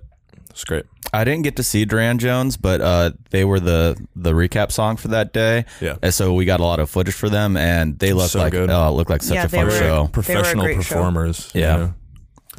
Chris, what happened the rest of the night for you? I assume you were probably up late. I wasn't up too late. I think once we all left Knitting Factory, I don't know if I went to another show or not. It's a little blurry, but I did pull some selects that night to get ahead of things. Then did my typical sleep for 3 or 4 hours, wake up and edit. Yeah. It was I mean pretty straightforward. Well, let's let that lead us into Saturday. You slept 3 to 4 hours. You woke up. Yeah, slept 3 to 4 hours, woke up, knocked out the edit, which I thought was a pretty cool edit. It featured, we got some stuff from Ailfort that we hadn't gotten before, just lots of different, I mentioned that wedding or marriage proposal that we got on the main stage. I don't know, it was just a lot of different. Oh, we got some dance. I don't know if it was like interpretive dance or like weird ballet stuff, but there was such a good variety of footage, and I had a lot of fun cutting it. I think this in that The one, Magic Sword stuff was incredible I that think Brad got. those 2 days specifically, Friday and Saturday, we're about to get into. There was such a great variety of stuff. It wasn't just music, which I think was really cool, because mostly on the recaps we do it just all music. Then there's randomly some like skateboarding or something and like some beer. But like this year was like way better, where we actually covered, I think, the majority of the festival. It was pretty good. Yeah, and I mean it does make sense, right, for Friday and Saturday to be like the main best days, because of course, those are the party nights. Yeah. So this is Saturday morning. Again, I mean, my story is always the same. Fucking wake up, go to see the cut, and then go drop it off to Rachel. I don't remember who the doc team covered on Saturday. Well, Saturday was an interesting day because initially we went into the day thinking we were going to be with Typhoon. Right. And then another day of pivoting. And then kind of as we got to main stage, which was, again, like, I feel like we had early days every time, because I think we met at main stage around like 1 or 2. Yeah. And we kind of collectively decided to pivot and went another direction. Yeah, I mean, I think what happened with Typhoon is twofold. Like, one, it was just, well, they had they weren't going to get in until like late, so we weren't going to have time with them beforehand, and we probably weren't going to have that much time with them afterhand. And on top of that, they were traveling with a kid, and they also had an immunocompromised person. And even if we were wearing masks, like, I don't know, I personally felt uncomfortable. I was like, I don't even want to put them in this situation. Because I think we were just trying to be like extra cautious, even though we were wearing masks pretty much the whole time anyway, but you just don't want to like risk it. Fuck it for a stupid like documentary. Why even risk it? And also they were also at main stage, which we'd been to a lot. We already covered a lot of main stage. So I think we decided, let's pivot and go talk to an artist who hasn't played Treefort before, who's young and just kind of blowing up right now. Yep. And that was our friend Victoria. Yeah. Mm-hmm.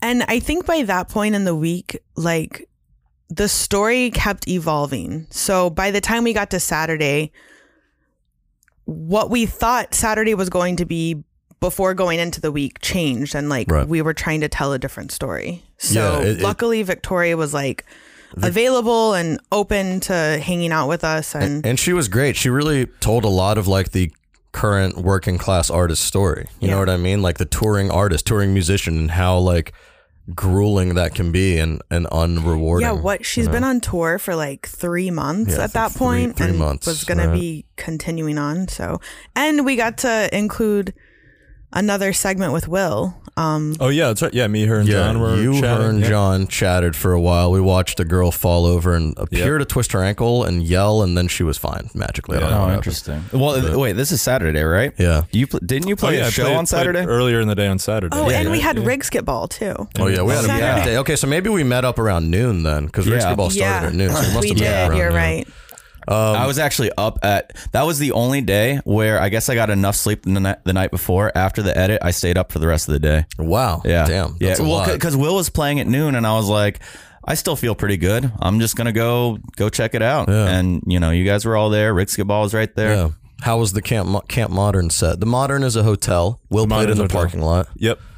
Pretty fun. Strange. Playing that early in the day is strange. But yeah, no, I mean, you were telling us during the interviews that your way to prep for a show is to have a couple G&Ts. I didn't have any G&Ts before that. It was too early, and it was like we had like shit to do afterwards too. And like if I get day drunk like that, like I either have to go really hard for the rest of the day and night, or I have to like go to sleep for like 2 same. hours. So like I'm not. No.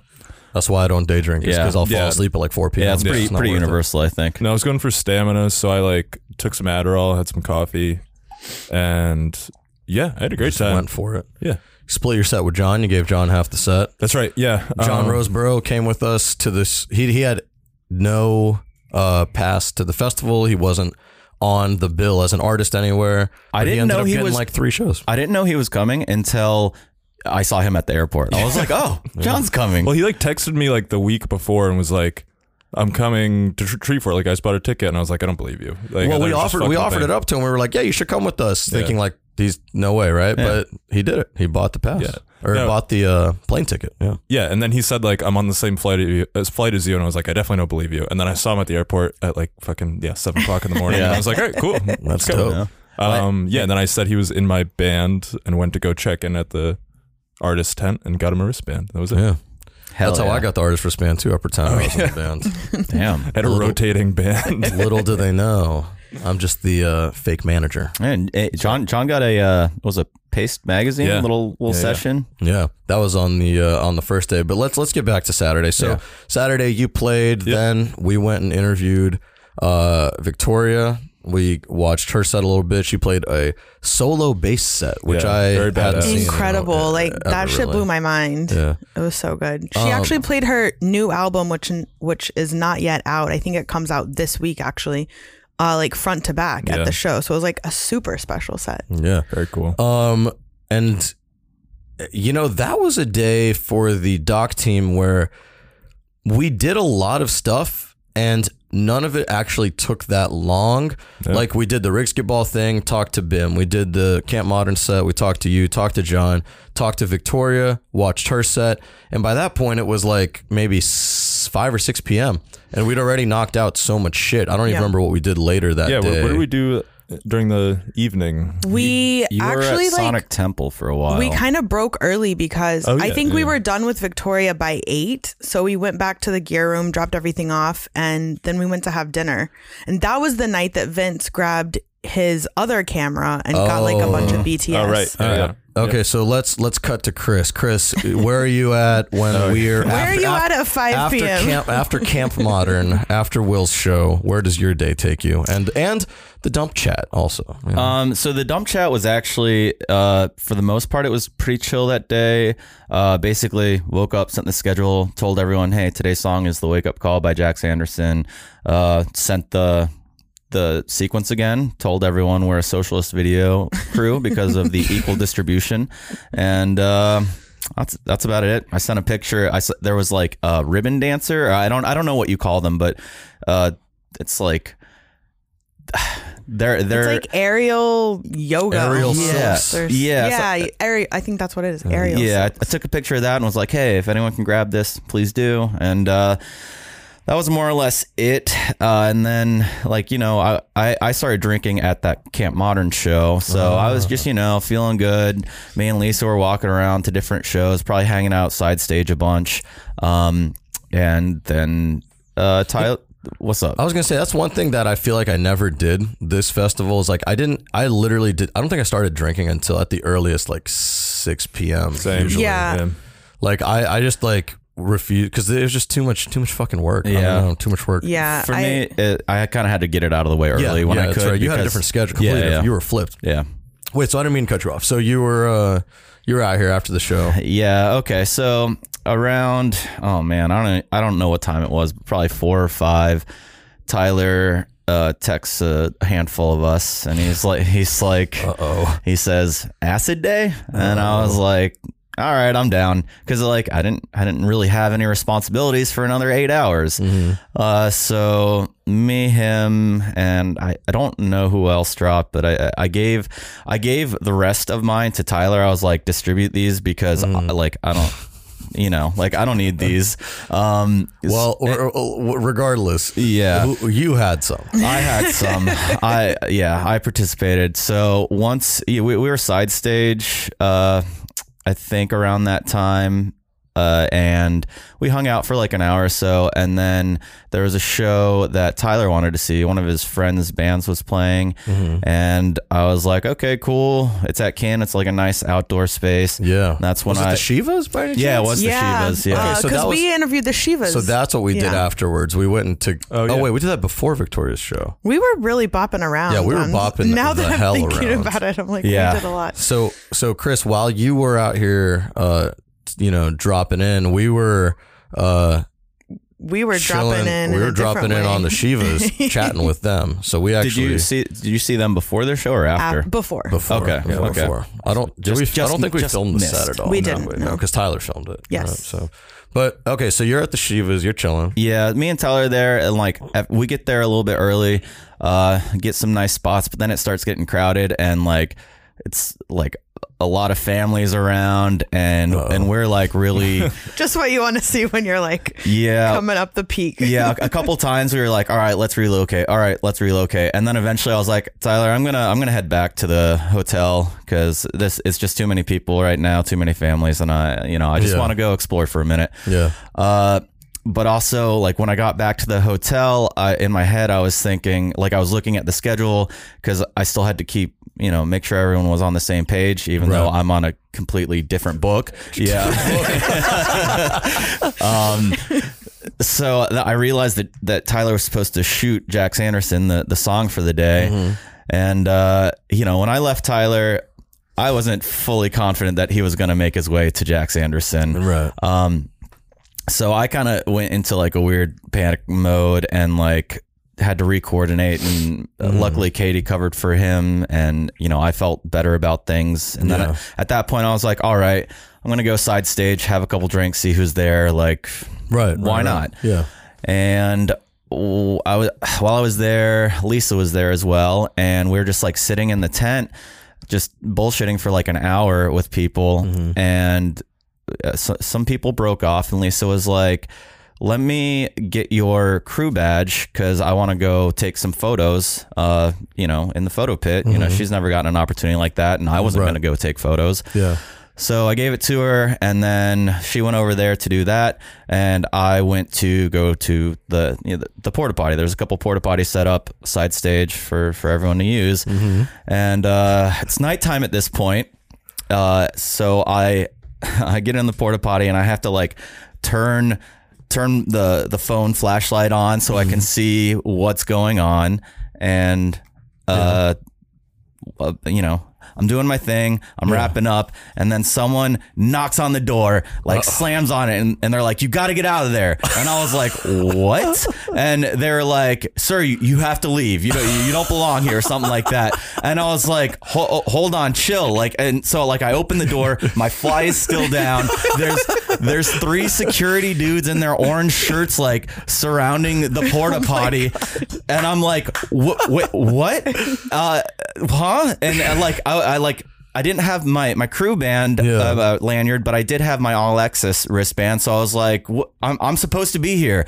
And then like, don't shoot. Yeah, I know. Hands up. One of the dudes like immediately seemed apologetic. He was like the youngest one, you could tell, and he was like, "Oh, okay, never mind. You're good, dude." And like, I was just like very filled with adrenaline there, and I was like, "Okay, I'm gonna walk over to the sinks and wash my hands." And then I walk over there. They're also like moving. They're backing up a big trailer, so I have to stand and wait for the trailer to go by and like walk over it. And I finally put some soap on my hand, and then the biggest burliest security dude had come back to me at that point. He was like, "You gotta go." And I was like, what? I thought we just figured this out. And I was like, can I at least like wash my hands? I got soap on them. And he was like, "Be quick." And then so like he's escorting me out of side stage, and there was one person left in the staff tent, and it was Graham. And and I was all alone at this point, and I needed someone to know what was happening. And I was like, "Graham, I'm getting kicked out." And he was like, "Why?" And I said, "I don't have my crew badge." He's like, "Where is it?" I was like, "I think Lisa has it. I don't know." And then I just like, I walked out to like kind of the main stage entrance and found a stump to sit on, basically. And I texted Lisa. I was like, "I just got kicked out of." You were shaking, dude. I legit like. I was tripping pretty hard at that point. Like, it's a crazy thing to happen, and I didn't know what to do because like it made me feel like I didn't belong at Treefort, you know. And like, I know it was miscommunication. I know I should have had my lanyard, but like it's I don't know. It's a hell of an experience to go through. I mean, if I was like sober, pissing in the fucking porta potty, and someone tried to, like 3 security guards tried to get me out of there, I'd be like, what is happening right now? Yeah, like, so like the rest of my night was kind of weird. So once Lisa met up with me outside, we tried to get a drink. It took forever. We went to like 10 Barrel, and it took like 30 minutes to get one drink, and I was just like still shook, and I wanted to find you guys, but I didn't really know where you were, and I didn't want to call and bother you. So at that point, I think we were done for the day. We were probably at dinner. Yeah. But also you could have called and bothered us. Yeah, no, I think it's okay. Yeah, well, I just feel bad for you. I had acid brain. Like, yeah, we were at dinner where Amy was freaking out. I was having my own freak out. She ordered a beet burger and then carried it around to 6 bars without eating it, and then left it somewhere. So that was a whole night. Eventually I was able to I almost just went home to the hotel to go to sleep after I couldn't find y'all, and we ended up meeting up at Sonic Temple. Yeah, and that's where we were ready to watch, what's his name? Paul Cherry. But the sound in there was really bad, and the views were not great. The music, I mean, they still sounded great because they're amazing musicians. Yeah. It's just that the room was weird in there. That venue was a little scary too, because I'm always wary of like one way in, one way out, like one way in, same way out, and so I didn't want to get buried too far without an exit. Another security snafu for me that night, where like I obviously have I have all access, the artist pass, a crew badge. I have like as much of a combination as you can have, and I'm trying to go back into the green room to grab a water or a beer if something's available, and the venue manager just like stops me at the door and is like, "No, you can't go in. The band's practicing." I was like, I'm just like, I showed all of my combination. I'm just gonna go back there to grab a beer or a water, and then I'm gonna come right out. And they're like, "No, you're not allowed to go back there." And I'm like, I'm literally going to go in there for like 5 seconds. I'm not going to like take any pictures of the band or anything. And then, I had Vince was like near me with a camera. So they assumed that he was with me trying to go in there. I was like, no, I'm the only one trying to go in there to grab a beer. They're like, "You're not allowed to film in there." And then finally I just kind of busted my way in there and went and grabbed my water and left. Spent like 6 seconds in the fucking place. But I mean, every single time you had just something similar where like when I met up with y'all, you were like, come here, let's go to the back. And someone was like trying to stop you again, and you were like, no, it's cool, we're just gonna go in here. Yeah. And then they were like, okay. Yeah, because like I don't know, for me it's like if someone's just gonna tell me no, I'm just gonna be like, no, I'm pretty sure yes. Yeah. Like, just because like I've been to that festival for so long, it's like no, I'm pretty sure I could do it. Like it's not really a big deal. Like I'm not going back there to like sabotage shit or to like take crazy photos. I'm like going back there to just walk through there. I'm not like, and we're always like very respectful too. Yeah. Nobody's like being a dick. Yeah. well, and so so the rest of Saturday night was went over- basically pretty chill. We went to the Reef, right?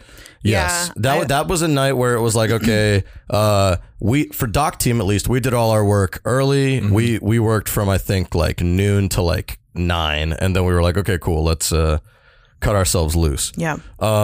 Yeah, we went to Reef. Diana got lucky; she got to go on stage. Diana made it on stage. Yeah, she made it in the video too. And she made some of the best footage, right? Yeah, absolutely. I'm super grateful that Vince brought his A7S to do some BTS stuff, because he was actually, when we got back to the hotel, he was like super stoked on it, and he was like, do you mind if like I dump my footage on here and you can go through it and put some in the recap? And I was like, yeah, totally. Like, why not? More footage the better. And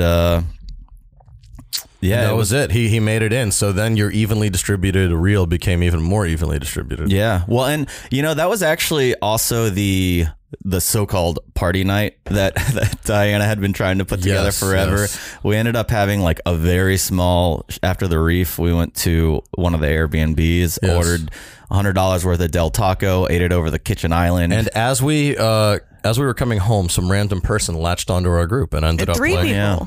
Oh yeah. And I actually kicked them out. And then Brad was like, what happened to my friends? And then I thought that he knew them. That's what I so thought. then I they thought he knew rejoined too. our group. And then it turns out they were random. Yeah. So then I went to bed, but didn't feel comfortable.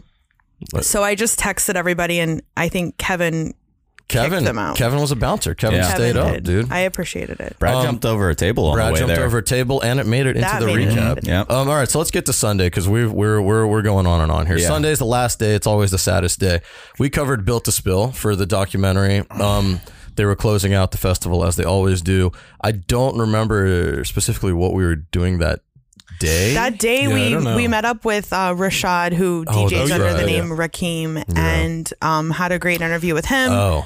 We were supposed to meet up with Black Hippie that day. Yes, but they had a COVID incident. So again, just improvise on the fly. That's what we did. Literally every single day for the fucking doc was like, hey, the plan changed. We got to do this now. So that was wild.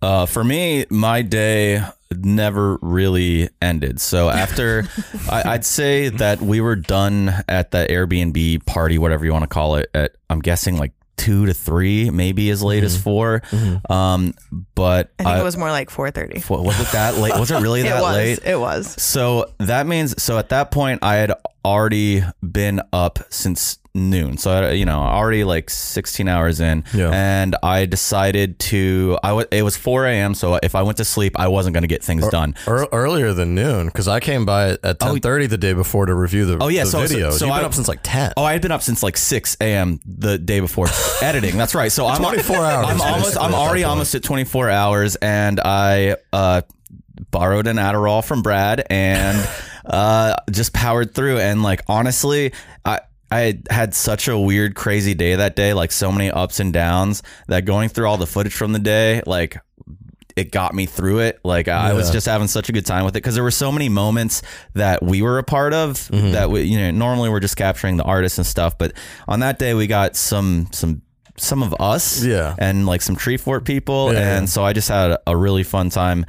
Reliving it. Yeah, exactly. Like, that song by Jax Anderson is always going to put me in a good mood, because like that's what's up. That edit saved me that night, and I felt good about it. And then as soon as it was done, I went to sleep. Yeah. So that must have been around noon or something. Yeah, I think I went 28 hours, 20, maybe 30. Maybe 30. I came through at 10:30 again. We did the edit, dropped it off with Rachel till every fucking day starts. And then, I ran into you guys going to the Airbnb to film with Black Hippie. And while we crossed paths, I was going there, y'all were going there. Then we got the text, said it's canceled. So then we kind of just chilled for a second. I think we went to main stage after. yeah, we went to the main stage after. We were gonna have we had back-to-back things because we were gonna film with Black Hippie, and then we were either gonna go to the record store or to Neurolux or something. We had I remember we had back-to-back things, and I was like, fuck, man, this interview, we've got to get it done quick because we have another thing to get to. And then they had to back out, which ended up kind of working for us. I still want to talk to them, but yeah, it kind of worked out for us. I don't know. I think Sunday, again, we did a lot of like little things where we went and talked to people. Sunday, we also talked to Eric Gilbert. Yeah, that's what we had to do. We had to go to Artist Lounge. Well, we had to scout a location first. Yeah. Found Artist Lounge. Yeah. We talked to, that was a big day for us to get bigger stories about the background of the festival. So we talked to Eric Gilbert, we talked to Megan, and you know, we did all that in the day, and then we were all feeling pretty good about the story. To the point where Sunday evening, I remember being like, okay, before we go shoot for the night, I'm gonna take a quick break and go watch an artist who I want to see. Yep. This guy Chris Cohen. So I finally got to go see someone I wanted to see. That was good. Same. I went to go see Witch. We Intend to Cause Havoc. Hell yeah. It was awesome. Yeah. By that point, I feel like the doc team, we were all like getting pretty burnt out. Yeah. So it was good to take a little break, and it was good to know that we were almost done. Yeah. I don't know. What was Dump Chat like that day? Recap team. It was pretty straightforward. I told everyone the song. I did send out a special request to get any and all Treefort signage, merch footage, interactive or fun shots, like non-band shots for use in the full recap video. Also the pangolin, because we pangolin on my dangling. Lawrence Perry. we didn't get a lot of pangolin footage. And you know, the recap team got a couple of like time lapses, got a nice drone shot of the main stage like at night during the final show. Yeah. Kim Gordon played. I didn't enjoy the show that much. Another thing. So like one of the Treefort founders was making an announcement that night, because it was Kim Gordon was going to be the last show ever on the Treefort main stage in its current and original location, because they're now putting up a hotel or something there. I don't know, some shit. Apartments, condos. Yeah. So we were like, okay, we can't miss this announcement. Let's make sure we're like side stage ready to film for it. When she comes out, like we can immediately start rolling. We can get everything, this whole announcement. Who knows? What if it's like a big moment? What if it's, important? Yeah. So we go up there to start filming, and like another fucking tour manager comes at me and doesn't even just go, hey, who are you guys with? Or like, what are you filming? Or he just looks at me and goes, we never agreed to cameras. And I was like, dude, we're not filming you. We're filming the announcement. He looked at me and I was like, one of the Treefort founders is about to give an announcement because this is the last year of main stage. And after she's done, we're going to get out of the way. And like, if we're in the way, just tell me, or tell the shooters, we'll move. Like, we're not filming you. And he was just stink eyeing me and like, wouldn't believe me for the next like 5 minutes. And then finally, after like I told him, I like reassured him like 5 minutes later, and he walked by. I was like, dude, seriously, like if you need us to move, just tell me. And he was like, yeah, no, you're good. And it's just like, why do I have to fucking fight through this shit every time? Like, it's insane. It's so weird. I think I had a security incident every day with me. It's fucking nuts. I was still like that day. I did not want to go side stage. I was like, I had PTSD about it. I was like, I don't want anything to do with it. And then I decided, free beer. Yeah. No, I mean, look, for you, it's not a problem because like, I think for me, the thing is that I'm like walking around with this gigantic camera and like a crew of people. And so they're going to like yell at me, but I don't know. I mean, so that announcement was made, and that was that really. I mean, that was it. So long to the main stage. Yeah. I missed the announcement. I was in the tent. Yeah. I mean, it was whatever. We then went, I don't know what you guys were up to that night. I think it was a pretty chill night for the recap team. Chill day. Yeah. There wasn't too many assignments. Yeah. Well, I mean, they don't pack the schedule as tight on Sunday. Yeah. Built to Spill was the final show of the night, and I wanted to get that, and that was... For us, for Doc Team, that was probably the most strenuous thing, was because Built to Spill played for like 2 hours. Yeah. And I was like, sorry guys, like this is the last show, so we kind of have to film it in case anything cool happens. Spoiler alert, nothing cool really happened. Yeah. Then afterwards, we talked to Melanie and we talked to T. Tried to talk to Doug, but he didn't want to, which I kind of assumed he wasn't going to want to. And then everyone was very tired, and I was like, I'm sorry, we still have to keep filming. So we went to Neurolux and filmed the dance party, and basically the DJ telling everyone that it's time to go home, and the lights coming on, and the people kind of gathered about out front, dispersing. Yes, we got a lot of that. There was a great moment. It's not really like Treefort related, but during the Built to Spill show, we went out back to smoke or something like that. And while we were, standing in our little circle, someone walked up who I wasn't expecting to see. Mike Bliss just showed up. Bliss, the time for like the last 2 hours of Treefort. The time fly himself buzzed on through. He was on his way to Seattle and needed a place to stay that night. So I was like, oh, you can crash one of the Airbnbs. Yeah. Then I I didn't sneak him in a Neurolux. I gave him my crew badge. And then, I gave him my access badge. Yeah. And then I had to send Lisa in to get it back from him so I could get in. Yeah, it was, it was really cool to see Mike. That was cool. And again, Mike used to shoot Treefort, or he has before. Yeah, he's been on the show before. Exactly, he's been on a show, friend of the show. You probably stayed up late editing, I'm assuming, that night. I went to bed as early as I could. As soon as we got back from Neurolux, we were like, okay, I'm gonna dump all this footage tomorrow or whatever. I'll deal with it tomorrow because I still got a big day. But I'm going to bed. I went to sleep early. Yeah. I think I went to sleep shortly after Neurolux. I think I went to bed before everyone else because it was my birthday. Oh, that's right. Yeah, me and Lisa caught you. I had a little birthday moment where I was like, I've had enough fun. I need to get the fuck home. So I Irish exited. And I left, and I have no regrets. So there was a plan to give you, was it donuts? A box of donuts. At midnight. So like when I saw you leaving, and I was trying to get you to come back because I knew I knew what you were doing, and I was like, I knew what they were doing as well, and I was trying to be like an intermediary, but I was like, it's her birthday. She wants to leave, she can leave. Yeah, I'll eat those donuts. I felt bad because I was just like, sorry, we have to keep shooting. Yeah, because I think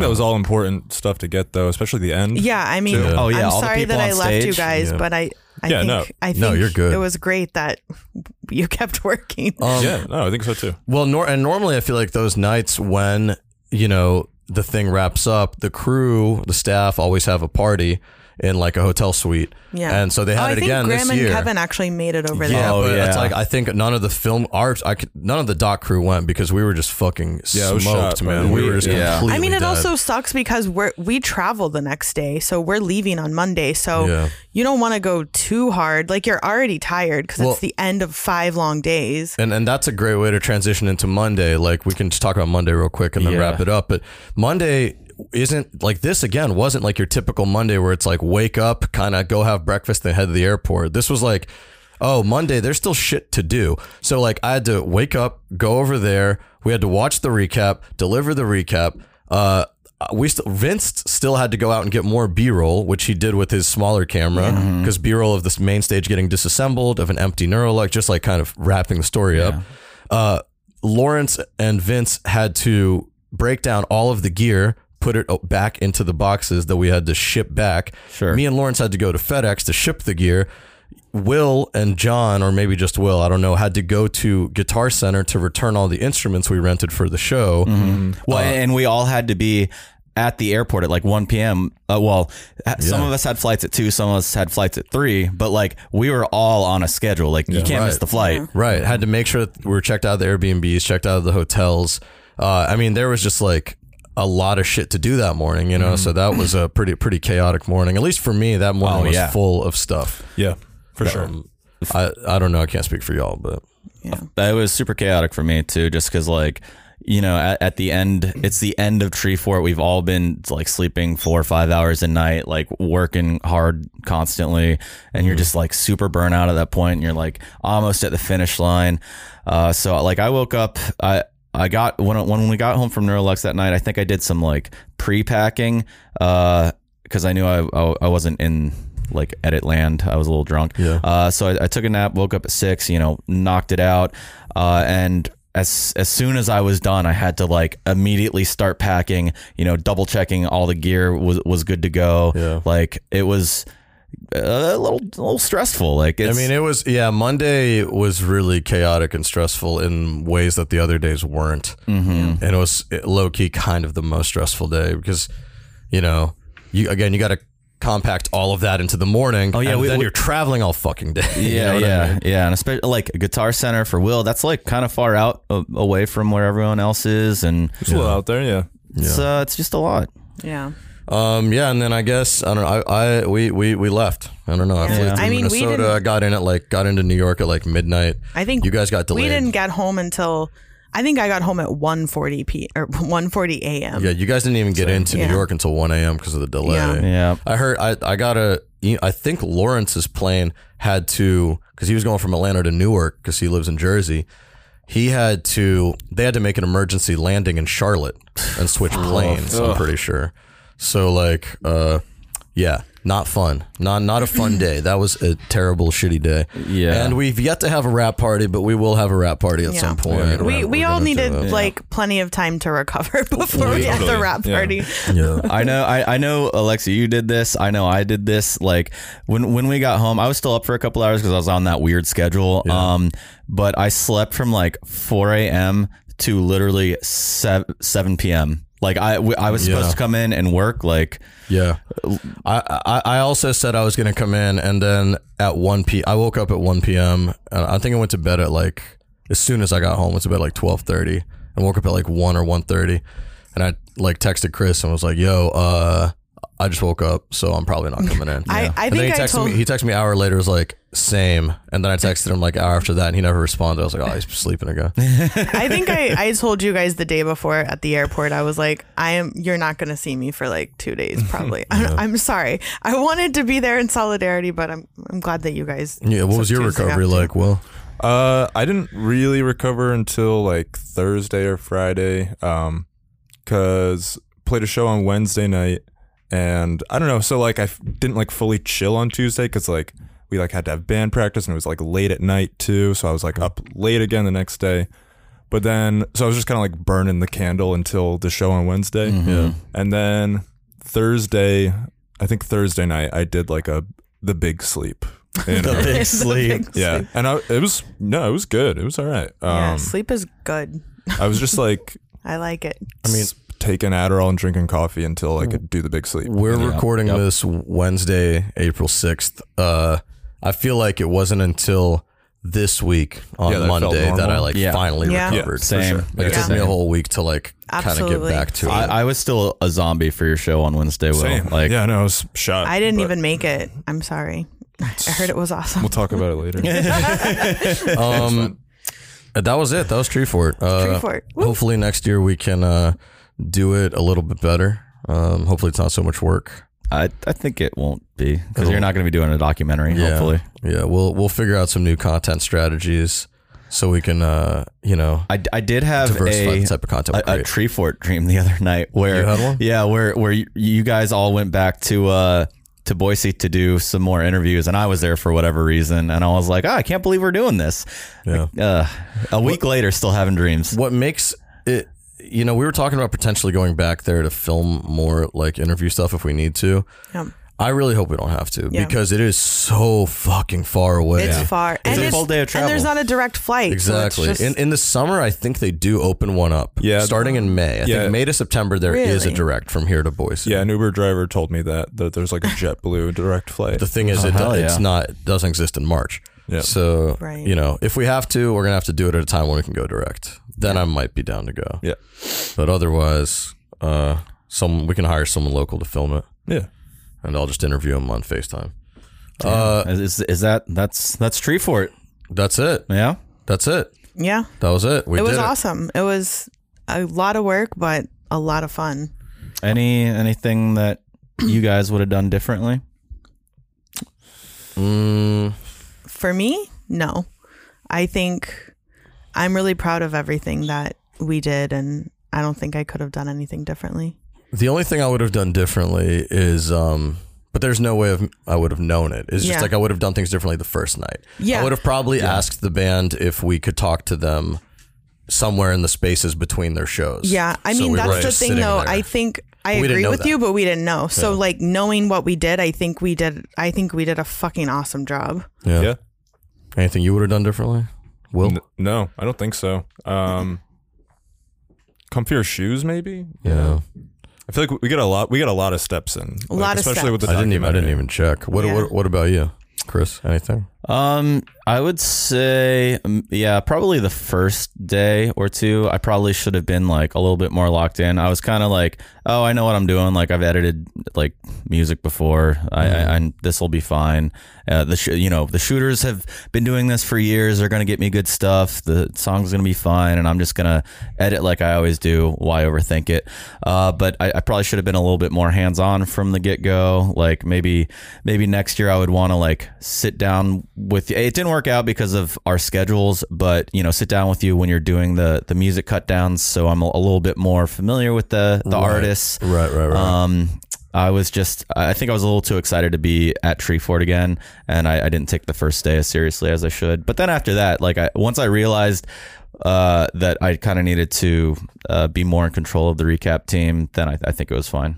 March 26th, 20,000 steps. Damn. Yeah. That's what I got to. That was my most one. 20,047. That's what it was for me. I think I had like 22,000 one day. Well, you take shorter steps, so it adds up.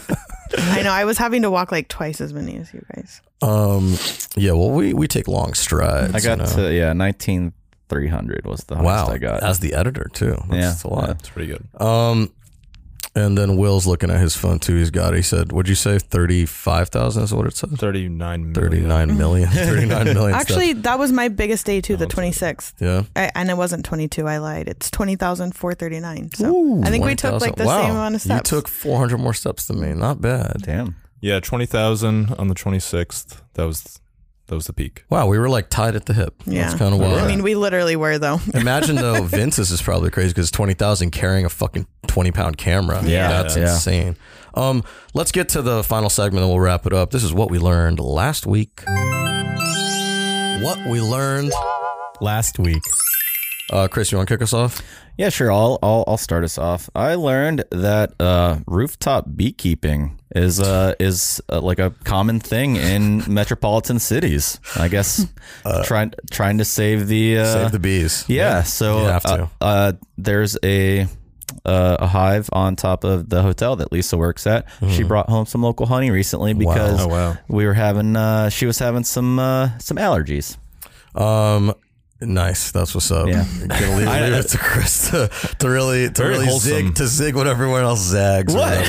Amy, That's what I learned. What do you got for what you learned last week? Last week, I learned not to travel on your birthday. It's just no fun. No fun. I mean, there was really no other option, but I thought it would be like a little cooler than it was, and it really fucking sucked. So. Well, I think traveling east on your birthday fucking sucks because it just goes by. But you got to hang out in the Delta Lounge. I will say I did, thanks to Germ. He hooked it up, took me to the lounge. I had 3 Prosecco's in my short time there, so nice and drunk for my next flight. But I will say, like, you guys made my birthday amazing. I know. You guys made my birthday amazing. It's not fun. I lost my entire birthday. Yeah, but then you made up for it, you know? Definitely. I always do. Oh, yeah. And we finally, like on that flight, Amy and I had been in the same row with a seat in between us for every flight. A couple of them, no one sat down. A couple of them, strangers sat down. But finally on that flight, we had Tyler in between us, and it just felt like... Oh, yeah. We finally had a full row of like our crew. Mm-hmm. Yeah, it was nice. What I learned last week, this is thanks to Chris, is that some good kind soul made a up-to-date trivia map of Brooklyn. It's a map of Brooklyn that has color-coded all the different bars around and what nights they do trivia. I think it's something that has been missing for a while. Yeah. There's always like a random like list from a blog from like 2014 and you're like, well, I hope this is still up to date. Yeah. But this trivia map is very cool. So shout out to Chris, and I learned about that. It's brooklyntrivia.wordpress.com. Wow. There you go. And that's going to be another one that in 3 years we're going to be like, is this still up to date? Will, close us out. What'd you learn? Yeah, last week I learned that in Terminal T in the Atlanta airport, The only thing to eat there is a fucking TGI Fridays. Yeah, I improperly called it a Chili's a couple times. Right. Sorry about that. That's all right. Yeah, you mislabeled it. Because when you told me the story, I was like, oh, Chili's doesn't sound that bad, actually. You kind of lucked out. TGI Fridays, no bueno. Not as good. It was mid. Not as good. TGI Fridays used to be like a destination spot. Oh, dude. In like the 60s or 70s in New York. Like it used to be like a bar where people would go. Right.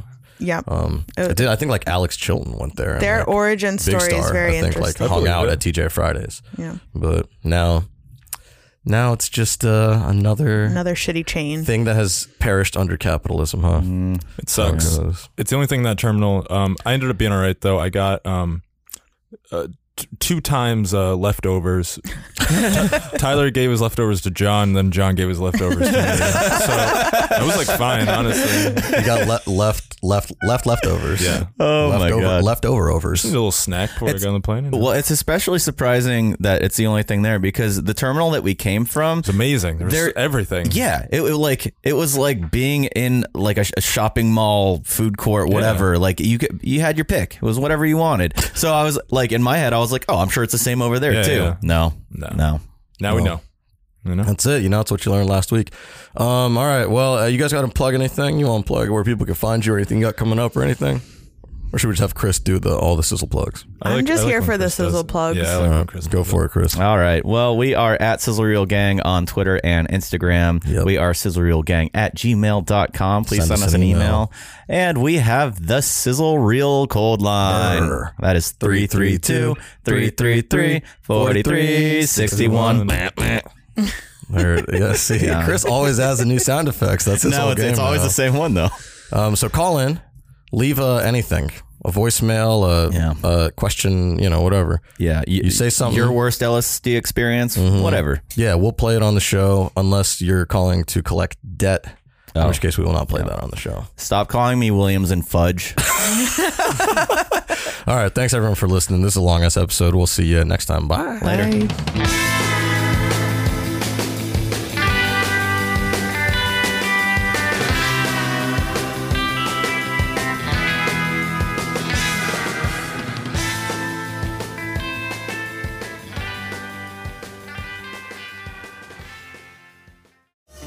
Shishkin Productions podcast.